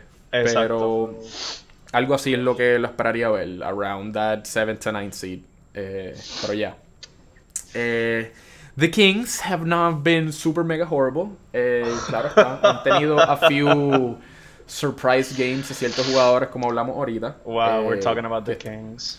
Sí, it is what it is. Tiene a bunch of young dudes, a bunch of veteran players han tenido muy buenos juegos y eso ha resultado en tres wins, en 3 losses. El otro equipo, que honestamente se ha visto mucho mejor de lo que yo esperaba que se iban a ver, although they are really good regardless, the Utah Jazz. Yo sé que solamente están 2-2, pero honestamente, they look, por lo menos, quizás Donovan Mitchell. Ok, han tenido unos lugares que se ven más positivos de lo que se veían el año pasado. Pero han habido también otros lugares que para mí se han visto un poquito slower. Ricky Rubio comes to mind real fucking quick cuando digo eso. Ricky Rubio el año pasado se veía mucho más completo. Y estaba metiendo más la bola, estaba tirando más la bola. He was just scoring more overall y he was still being Ricky Rubio. Este año se ha visto más como el Ricky Rubio of old. Y para mí eso no es algo positivo. Que eso es una parte muy, muy importante de ese Utah Jazz team. Pero overall no he visto tanto slowdown. Y más que nada en los juegos que han tenido, si no mal recuerdo, ellos tuvieron un really close game contra los Golden Warriors. State. Yeah. Y que went down to the fucking wire. Yeah. Sí. Que en ese juego que looked like kind of playoff basketball, ese fue el juego que yo dije, coño, this Jazz team looks legit. Se ve como que they're gonna take the next step. Pero Pero Exacto. donde vemos muchas cosas positivas de Utah, también they get kind of exposed con otras cosas negativas. Me acuerda mucho a Today's NFL, ahora está mucho, o sea, it promotes offensive powerhouses. Y entonces cuando llegan new rookies to the league, que nadie sabe how to play defense against them, especialmente, o sea, running backs or quarterbacks, Entiendo. tienen su primer año, están jugando súper cabrón y nadie sabe defenderlo. Y de momento, second year, they have a huge drop off. Y es porque ya the schemes ya saben cómo estudiarlo. There's film on those guys y los defienden mejor. Y entonces se ponen a hablar, sophomore slump, esto, tiros. No, it's not a slump. Es que people know how to defend them. Y yo he visto Sí, esto mucho ahora con Donovan Mitchell. Y, I mean, I love Donovan Mitchell. Me encantó su rookie year. Me encantó que he got drafted out of Louisville for his defense. Pero he turned into a super offensive, no superstar, pero como que he was reliable on offense. Y hasta en sus momentos que él tiraba mal la bola, se ponía a hacer otras cosas, like playmaking y whatever. Eso mismo, el año pasado en los playoffs, él tuvo un juego malísimo. No me acuerdo si fue contra Houston o si fue contra OKC. Pero que estaba tirando like 9 of 22 y de momento él paró de tirar la bola y se puso a pasar y terminó con 11 asistencias. Y yo creo que fue contra OKC. Y terminaron ganando ese juego. Y es como que son esas cosas que he can adapt to what's happening on the court y mejora. Pero contra Golden State, él estaba buscando un heat check, tirando demasiado. Y a lo último iban ganando, quedan 30 something seconds, cogen la bola en un offensive rebound y él coge y tira de 3 nuevamente, que he lost them the game. Pues le diste another offensive possession a Golden State and they capitalized on it. El revenge game de Jerebko, que se puso a gritar en la banca de Utah y ¡ah! Es como que, pues, ok, eso fue un close game que Golden State debió haber perdido. Y ahí esos son growing pains que van a ir mejorando, pero es verdad, tienen cosas buenas como tienen cosas malas. Y honestly, yo me espero que they fix all this shit también. They have a great coach. Quinn Snyder es súper bueno. Really good at developing schemes. Es más un defensive minded coach, que lo hemos visto también, porque la defensa de Utah is there. Lo que pasa es que pues tienen que mejorar a little bit of kinks on the offensive end, pero ya. Yeah. A mí lo que me gusta mucho de Donovan Mitchell, sobre todo lo que estamos viendo ahora, es que, ok, tú comparas cómo empezó el season pasado. Y el season pasado eso mismo, lo que se esperaba de él es que fuera un jugador más defensivo que ofensivo. Pero as the season went on, él fue desarrollando más ese lado ofensivo y se fue viendo mejor. Porque a todo esto, sí, he can be reliable en ciertos momentos, he can score the ball de muchas maneras, pero I wouldn't say at will. Porque aquí caemos otra vez en lo que es efficiency. To me, he's never. Obviamente tiene sus juegos, pero en general, yo no lo. He's not. Offensively, he's not efficient. Y ahora mismo, ponle, he's scoring more, as in points, pero he's still shooting like 40% from the field y like 32% from 3, una cosa así. Yeah. Que eso claramente tiene que mejorar. Ahora, lo que me gusta es que es una evolución natural de cómo terminó el season pasado. Que give or take, esto es lo que estaba haciendo. And he started this season doing that. And I expect him completely to just keep getting better as time goes by. Claro está, you made a great point, porque es cierto, eso pasa mucho. Cuando tú no conoces un matchup, regularmente por eso mismo es que they can have really good games against you. Pero cuando ya conoces el matchup, igual que hablamos de regular season y playoff basketball, cuando tienes el mismo equipo over and over versus on any given night tienes un equipo completamente diferente, cambia mucho el enfoque y cambia mucho tu juego. Que sí, eso es un buen punto. Pero he's still playing like, para mí, en mi opinión, like the Donovan Mitchell, o close al Donovan Mitchell que vimos al final del season pasado. Por tanto, yo espero completamente que esto vaya a mejorar. Pero volvemos. Sí, otros key pieces que siento que no es más que cualquier otro, Ricky Rubio, porque pues, Rudy Gobert is being basically Rudy Gobert. Joe Ingles is having a decent season también, pero esa es la cosa. Siento que están ok, no se ven horribles, no se ven súper bien, se han visto horribles. ¿Qué? Se han visto horribles. Perdieron contra Memphis 92-84. That was just horrible. Jesus Christ, eso fue contra Memphis, ¿cierto? Y Mitchell looked horrible también ese juego. Tiró 6 de 17, 1 de 7 de 3, terminó con 14 puntos. Entonces, el juego que perdieron contra Golden State es como que, pues, mano, teniendo la habilidad de ganar, perdieron. Y también Donovan Mitchell looked horrible, 7 of 23. Not ideal. Y él Pero tuvo es que su esa es la bounce cosa, back para mí, contra eso de Houston. Donovan Mitchell, he's not gonna be efficient. Hay muchas cosas que tampoco salen en el stat sheet. No, pero he has to be better. He has to be better. I agree. On offense. Más que nada on offense. I completely agree. Y lo que me refiero es, ahora mismo tienen tantos negativos que tú esperas que iban a ser give or take Not positives o lo Yeah. mismo. Exacto. Si tú cambias eso y lo conviertes en, porque volvemos, Ricky Rubio, lo pones como estaba el season pasado, ya este equipo es mejor. Sí. Ya este equipo probablemente hubiera ganado a Golden State. Who the fuck knows against Memphis, woulda, coulda, shoulda, pero eso ya es una diferencia bastante grande de lo mal que está jugando ahora. Y Donovan Mitchell, lo mismo.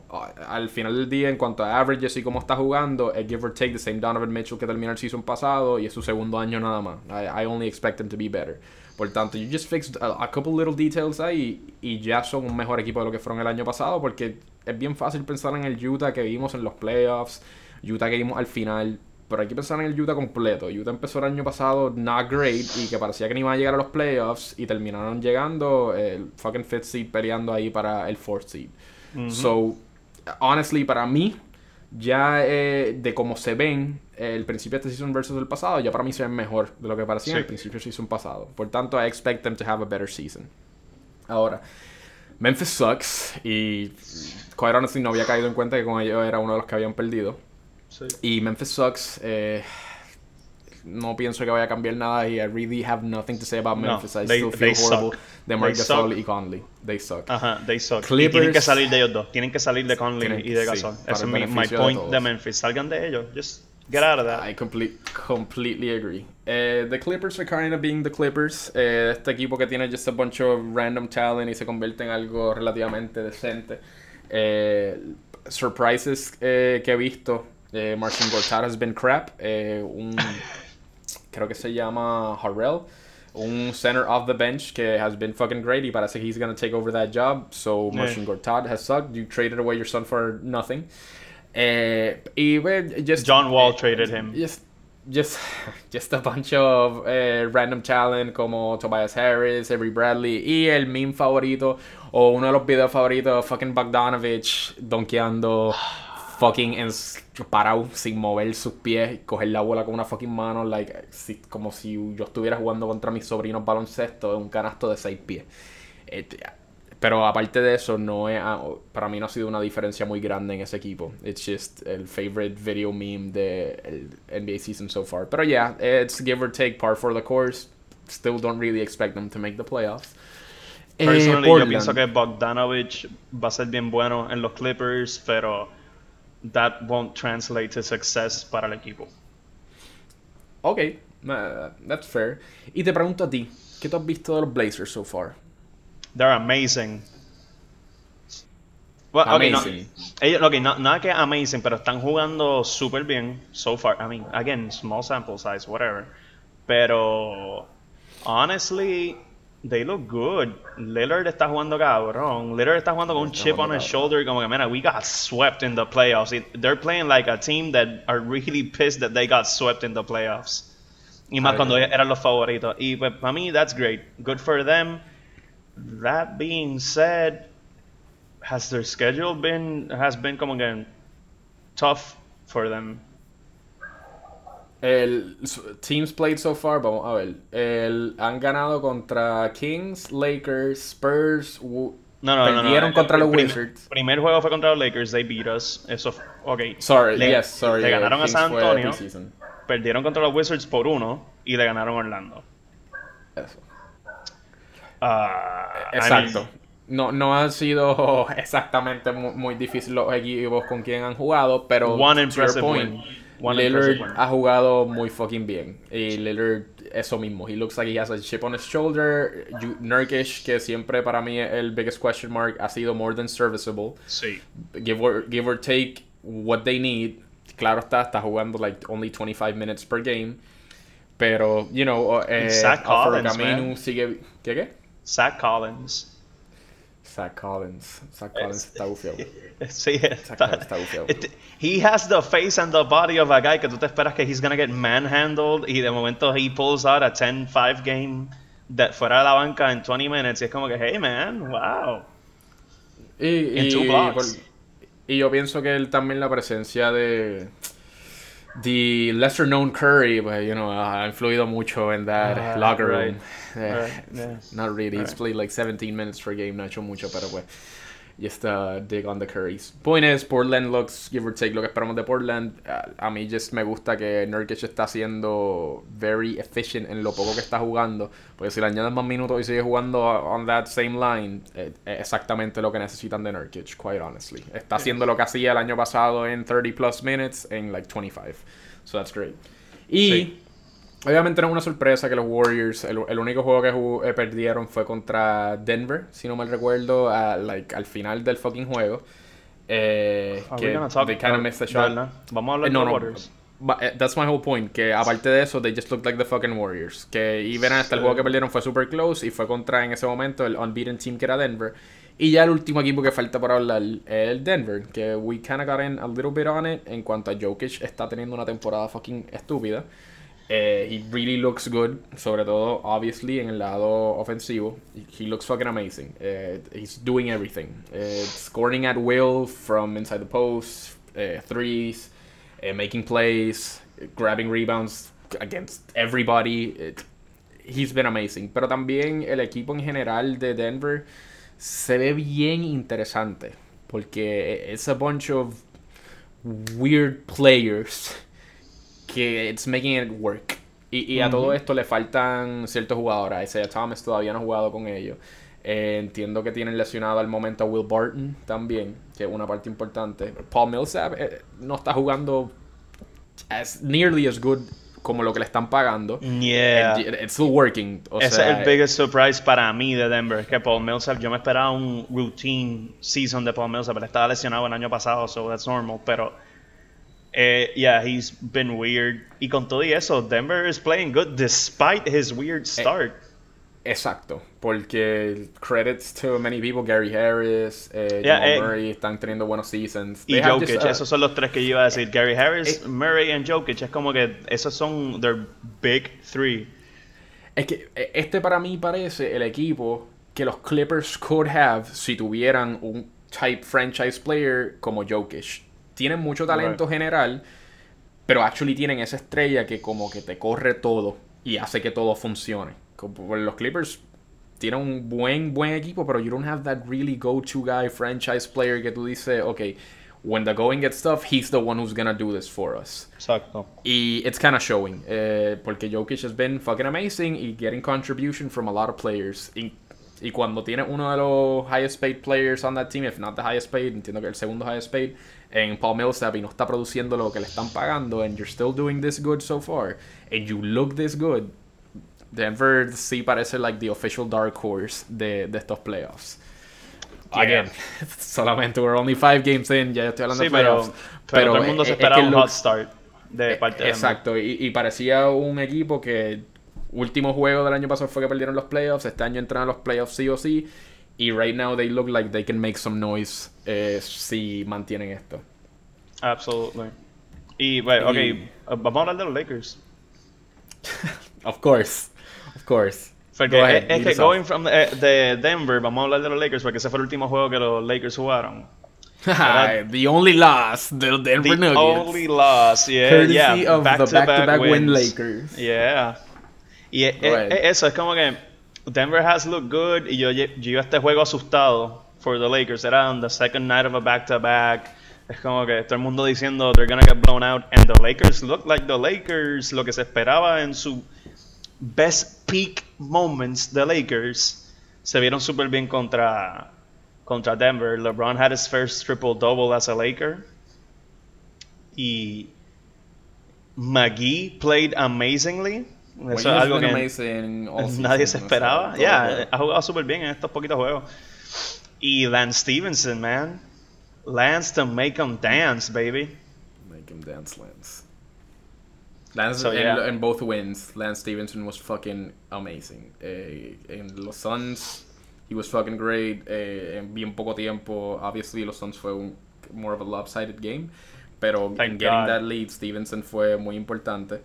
Y fucking contra Denver. Esos 2 3-point shots in the fourth quarter, cuando we were fucking losing y trying to regain kind of some stability, que hasta LeBron estaba sentado cuando empezó eso de Lance. It was fucking amazing. Props to Luke con ese lineup ahí, riding the hot hand.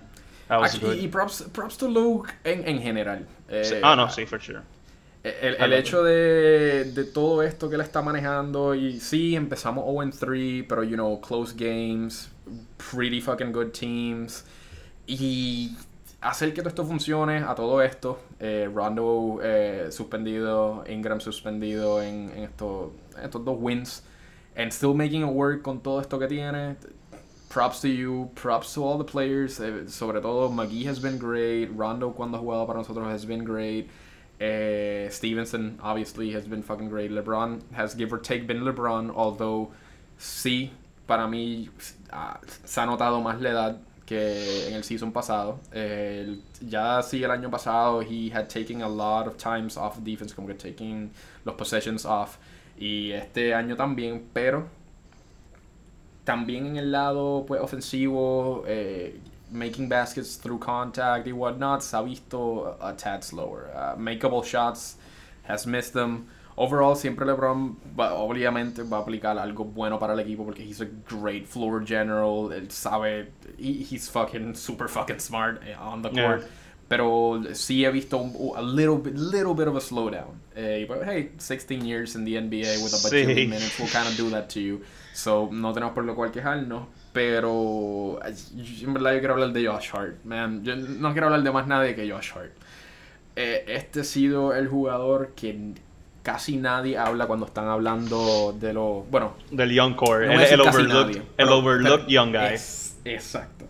El hecho de que siempre que se hablan de los young guys, siempre va Brandon Ingram at the top, Kyle Kuzma porque fue la super sorpresa del season pasado, y Lonzo porque pues el Lonzo. Pero Josh Hart, Jesus Christ, I think you can make an argument que so far he's been the greatest young guy en estos pocos juegos que hemos jugado. He's been the most efficient y overall good young guy en nuestro equipo. O sea, al fin está en el starting lineup y sentaron a fucking KCP. Porque he was just outplaying him like fucking una cosa ridícula de diferencia, porque KCP has been horrible y Josh Hart has been amazing. Yep. Guardiando jugadores mucho más alto que él, finishing at the rim, like fast break against 2 people, he goes straight into the fucking lane, through contact, makes the baskets, has been really good from 3, making plays. Josh Hart, fucking amazing. It's legit. Él es legit y, quite frankly, tuvo su primer off game contra Denver. Con todo y eso, tiró malo, 1 of 6 from 3, 3 of 10 from the field, 12 points. Pero tuvo 5 rebotes, 2 steals y jugó overall great defense, y especially in the post. Que algo que nadie se esperaba de ese cabrón. He's a shooting guard playing post defense. No me voy a ir on a ridiculous tangent y decir que he's our best post defender, porque that would be ridiculous. No. Pero he's really fucking good. He's up there on post defense para nosotros, lo que yo nunca me esperé. Al nivel de que David West dijo, me retiré por gente como Josh Hart y dijo otro nombre, que when they're defending you on the post and you can't move, y es como que wait. Está hablando de un chamaco que este es su segundo año, y está hablando de because of his post defense, esa fue una de las razones que te retiraste. What? No, y en ese momento era su primer año. So, ajá. It was rookie year. So it's weird, man. It's como, what the fuck? But he gets a lot of credit for that. Siempre hablan, cuando los 5 minutos que hablan de él, siempre mencionan his post defense, que es increíble. Y se vio en el juego contra Denver, se vio en el juego contra Phoenix, en el juego contra San Antonio, al final, aunque perdimos ese juego, pero al final he was playing excellent defense. No se durmió en ningún defensive possession y estaba going for saves, going for steals, going for blocks. So, I like his effort. Me encanta que él es parte del equipo. Y thank fucking God que he's a starter now. Like, he deserves it. Y es mejor para nosotros. Es mucho mejor para nosotros. Para mí KCP se puede calmar saliendo de la banca. Y es que realmente KCP is just he's playing horribly right now, and it's not even close. O sea, Josh Hart is playing fucking great, and in every way. Está jugando all the court, porque, again, great defense y great on the offensive side. He's making threes, getting to the basket, making plays. Y el general effort guy que siempre va a dar 110%. Go Diablos. Go Diablos. Sí. Pero yeah, that's kind of the thing. El que siempre, el que casi, no voy a decir casi nunca, pero el que no siempre mencionan cuando hablan del young core. Y quite honestly, the unsung hero de este equipo. He goes at it all the fucking time, no importa cuán bien, cuán mal esté jugando, the effort is always there. Y estamos hablando de un undersized guy taking up post players, power forward centers, and still holding his own. I love it. Me encanta este jugador. Y I love Josh Hart. One last point con los free agents que firmaron este season, not including LeBron, pero todo era un chiste de que el LeBron con los locos, bla bla bla bla bla, the mean team, whatever. I am not gonna talk about Beasley porque él no está jugando enough para tener una opinión sobre él, pero McGee, Rondo en los juegos que ha jugado y Stevenson, honestly, los tres they're working. Amazing. They're working Amazing. For the team. No, sí, han sido exactamente lo que necesitamos para el equipo. Yep. Y especialmente Lance. God bless Lance. Make him dance, Lance. Cuando he's on. Y me gusta cómo cambió un poco. En los primeros juegos se veía un poco más fuera de control. Todavía ha tenido sus momentos, incluyendo ese juego contra Denver, which fucking worked. Pero que está a little bit out of control. He over dribbles a little bit. Pero he's kind of getting into the system, passing the ball more, moving more. He makes plays. He plays good defense. También siempre tiene this kind of effort going. He tries to get rebounds, offensive rebounds all the time. He's great. Honestamente, he's been really fucking great for us. Sé que con Rondo no ganamos, pero Rondo también was being fucking great. McGee, sí. Esos 24 minutes que juega, o lo que sea, 20 low minutes que juega, super fucking jugó good. 32 contra Denver. Jesus, mira para allá. Yeah. We needed a center. Eso es lo desperate que we need a center, porque nobody could hold Jokic. Y Jokic nos estaba fucking destruyendo. Y pues con McGee aguantamos un poquito más. We held down the fort. Sí, y McGee se ve bien despierto on defense. He looks really... Está activo on the defensive end, so... Fuck you, haters. Sí, McGee... Really great. O sea, ha sido even better than I expected. Yo sabía que McGee podía ser todavía a very good role player si le daban más minutos. No, para mí lo demostró las pocas veces que jugaba con los Warriors, con decent minutes, que sabía que iba a añadir algo positivo, pero no esperaba que iba a ser lo que está haciendo ahora. Y no creo que sea sustainable tampoco, que esté con 17 puntos, 7 rebotes, shooting 50% from 3 y 60 plus from the field. But still, el mantener ese effort en los 25 minutes, score, give or take, 5 shots on whatever, y tener esos 7, 8 rebounds. Exactamente lo que necesitamos. Un centro que sigue siendo atlético. He runs the floor para un fast break kind of team. Hemos tenido tanto easy baskets gracias a él. So many por el lobs. hecho de que he runs the floor en fast breaks y siempre espera el pase, siempre está preparado para el pase, lo cual it's just been great, honestamente. Beasley, quizás no le llegan los minutos, pero so far every other pickup has been great. Y solamente una pregunta antes de que entiendo que culminemos con el tema. ¿Empiezas a Rondo cuando vuelva? No. ¿O dejas a Alonso? Alonso, all day. Ok. Y bueno, esto lo dijo, entiendo, Chris Broussard, lo cual es Chris Broussard, pero I think he made a really good point. No, perdón, no, fue Chuck. No fue Chuck. Okay. Now makes Jesus sense. Christ, no fue Chuck. Fue Kenny Smith. Jesus. Man, hey man. I'm sorry guys, it's been a long few days. Anyway, lo que él dice es, él piensa que deben empezar a Rondo, y su razón de ser es, Lonzo juega muy bien next to LeBron, y posiblemente hasta le sirve el hecho de que pues en ese starting lineup el defense tiene más atención en otros jugadores, versus if he comes off the bench no tiene tanta atención los otros jugadores y pues más atención a Lonzo.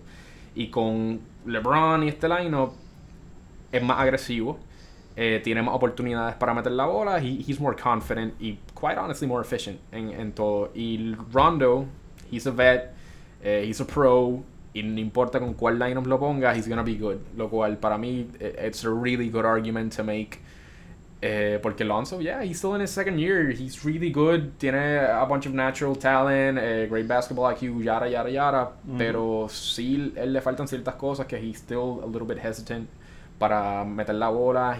Y desde que está en estos últimos 2 juegos en el starting lineup, se ve un poco más confident. Going to the hole, el tiro contra Denver, para take the 5-point lead, a step back over Jokic from 3. Este tipo de cosas que no, you really don't expect to see Lonzo do that much, y lo está haciendo ahora a little bit more consistently. Volvemos, small sample size, blah. Pero I really think he could benefit from being in the starting lineup, y Rondo va a ser Rondo, no importa con cuál lineup. Exacto, yeah, Rondo plays well with anybody, y más when he's motivated, y yo entiendo que él va a estar motivated every single game con este equipo, porque we're gonna tweak with that lineup. We're gonna tweak with that lineup. I mean, si vemos a Beasley twerking on the bench, don't be surprised. Pero yeah, we're gonna tweak con ese lineup, según lo que ha dicho Coach Luke. Que, o sea, we're gonna see Rondo jugando con los starters, no necesariamente saliendo, o sea, starting, pero va a jugar con los starters during the game, que eso no va a ser un problema. Sí, que eso es lo que muchas veces yo siento que la gente no mira cuando dice, he's starting. Pero mira, también tienes que mirar los minutos, porque a veces somebody's not starting y está jugando más minutos que el starter o lo opuesto a él. Está jugando los 30 plus minutes que el otro no juega, o está jugando básicamente lo mismo que jugaría en el otro lado. Que, you know, eso es algo también. Mira Stevenson, he's closing games. Es no un starter, pero he's closing games. Exacto. Yeah. Make him dance Lance. So, yeah. So much fun to be on the other side of it. We're gonna be fine.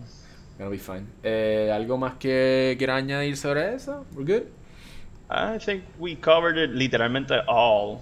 I mean, no hablamos de un equipo. Bueno, no hablamos tanto de Golden State, so they're good. I mean, ¿qué más vamos a agregar? Exacto. Yeah. Lo que nosotros digamos, ya everybody's already saying it. That being said, al small point, Durant metió 41 anoche contra los Knicks en New York, y hay un montón de rumores de que Durant se va para los Knicks.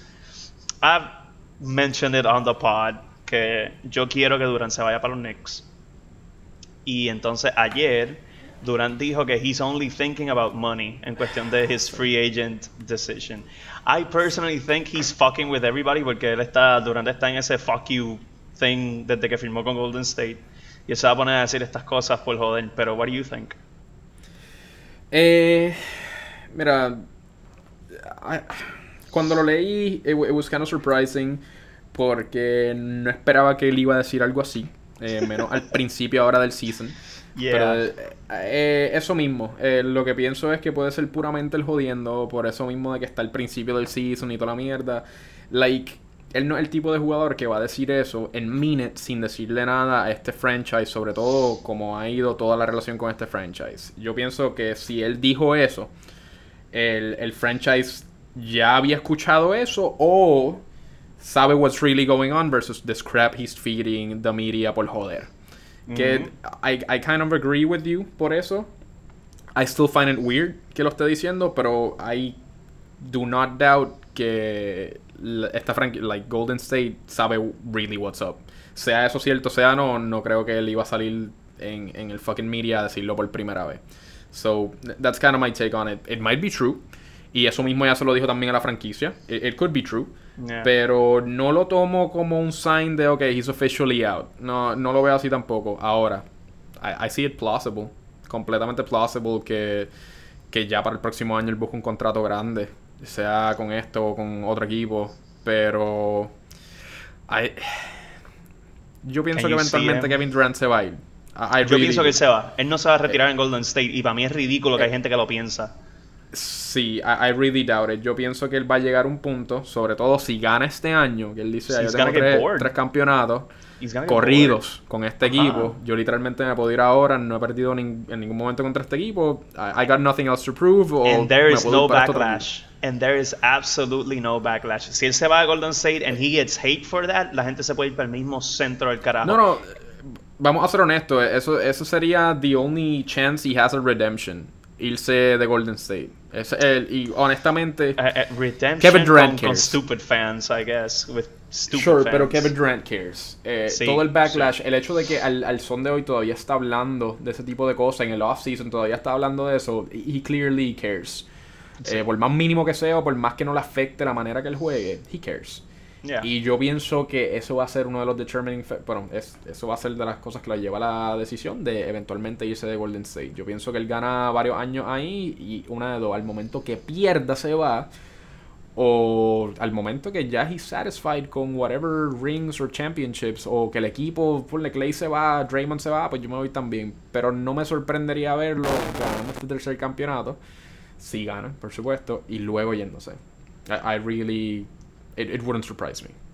I could see him leaving este mismo año. O sea, se acaba la temporada y se va. Exacto. Yeah. I see it completely plausible.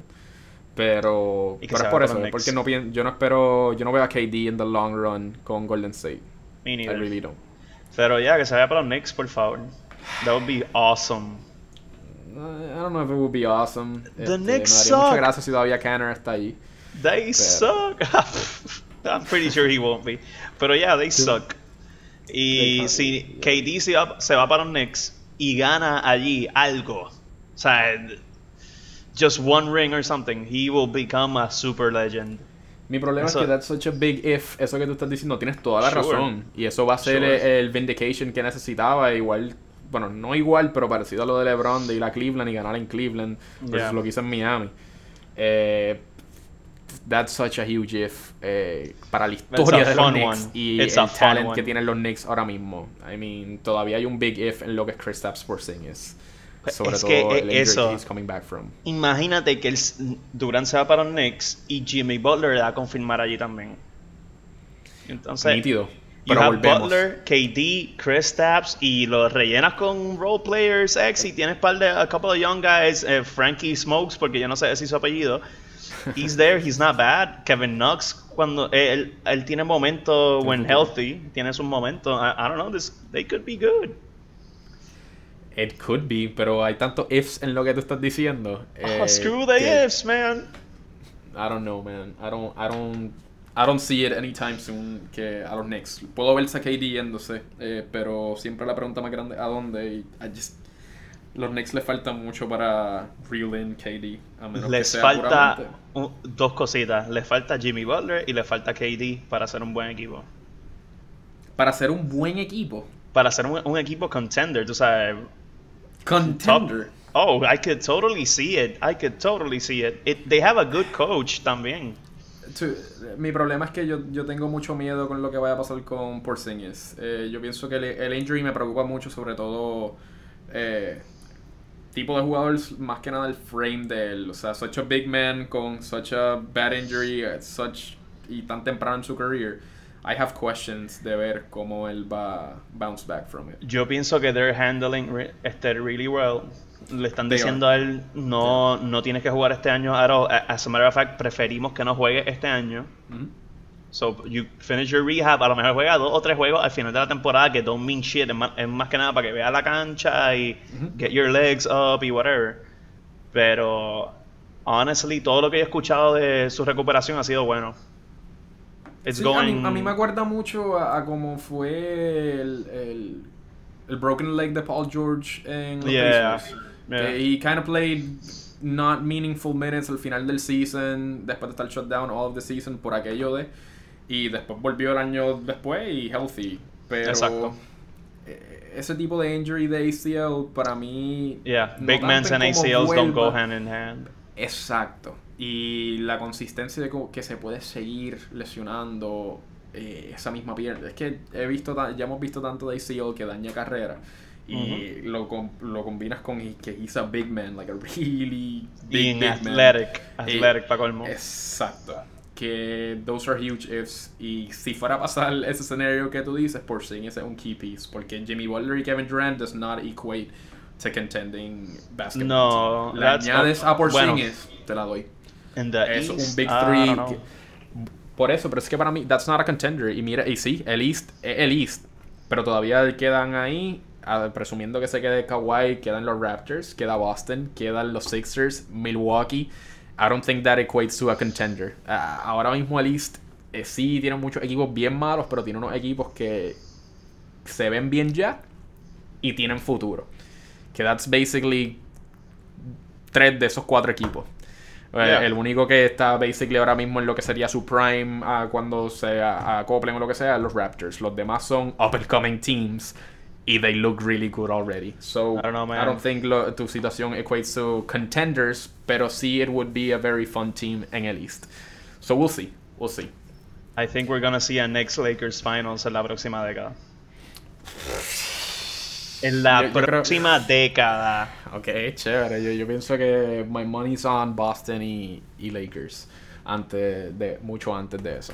Probablemente, sure, pero I got 10 years para que esa Lakers 2020 champs. Yeah, I hope. Pero sí, Durant to the Knicks, por favor. That would be awesome. I don't see it, but it would be great for the NBA. Y sí. Que Jimmy Butler ya se vaya de los Timberwolves, for the love of Christ. No, Jimmy Butler se va, it's great for everybody. Por eso, ahora mismo este es mi resumen de todo esto. Que Jimmy Butler se vaya de los Timberwolves ya. No me importa ya si se va para los Rockets. I really don't care, pero ya quiero verlo fuera de ese equipo. For the love of Christ, make it happen, Thibs. Make it happen, Pat Riley. Make it happen, Daryl Morey. Adam Silver, make it happen. David Stern, vuelve a la liga ya, eso, y estamos chilling. No. Oh my God, no.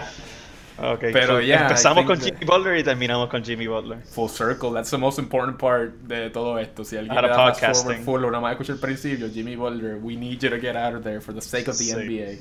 Please, vamos a hacer que esto llegue ahí. Full. Pero yeah, that kinda does it for this one. Como siempre, estamos en Anchor.fm, estamos en plataformas ya más grandecitas de podcast, specifically Google Podcasts, Apple Podcasts, Spotify. Siempre os pueden encontrar en la página de gringorriqueño.com. Always, whatever, comment, like, dinos lo que sea. Siempre son bienvenidos. Whoever's listening, we appreciate the fuck out of you. Siempre estaremos entre semana, bisemanal, soltando esto. So yeah, follow us y keep us posted. What do you want to hear? ¿Qué les gusta? ¿Qué no? Y Suna hablaremos también un poquito de fantasy, because the NBAHoles have a fantasy league right now. Tenemos una liga de fantasy. Yo tengo a Giannis, Yeah, mi primer pick fue Damian Lillard, so I expect great things. Pero también I picked Klay Thompson, which is dancing super slump. I just expect him to bounce back from it real fucking quick. Sí, he's gonna be okay. Pero that does it for us. Conmigo como siempre está Fernando Vargas. KD to the Knicks.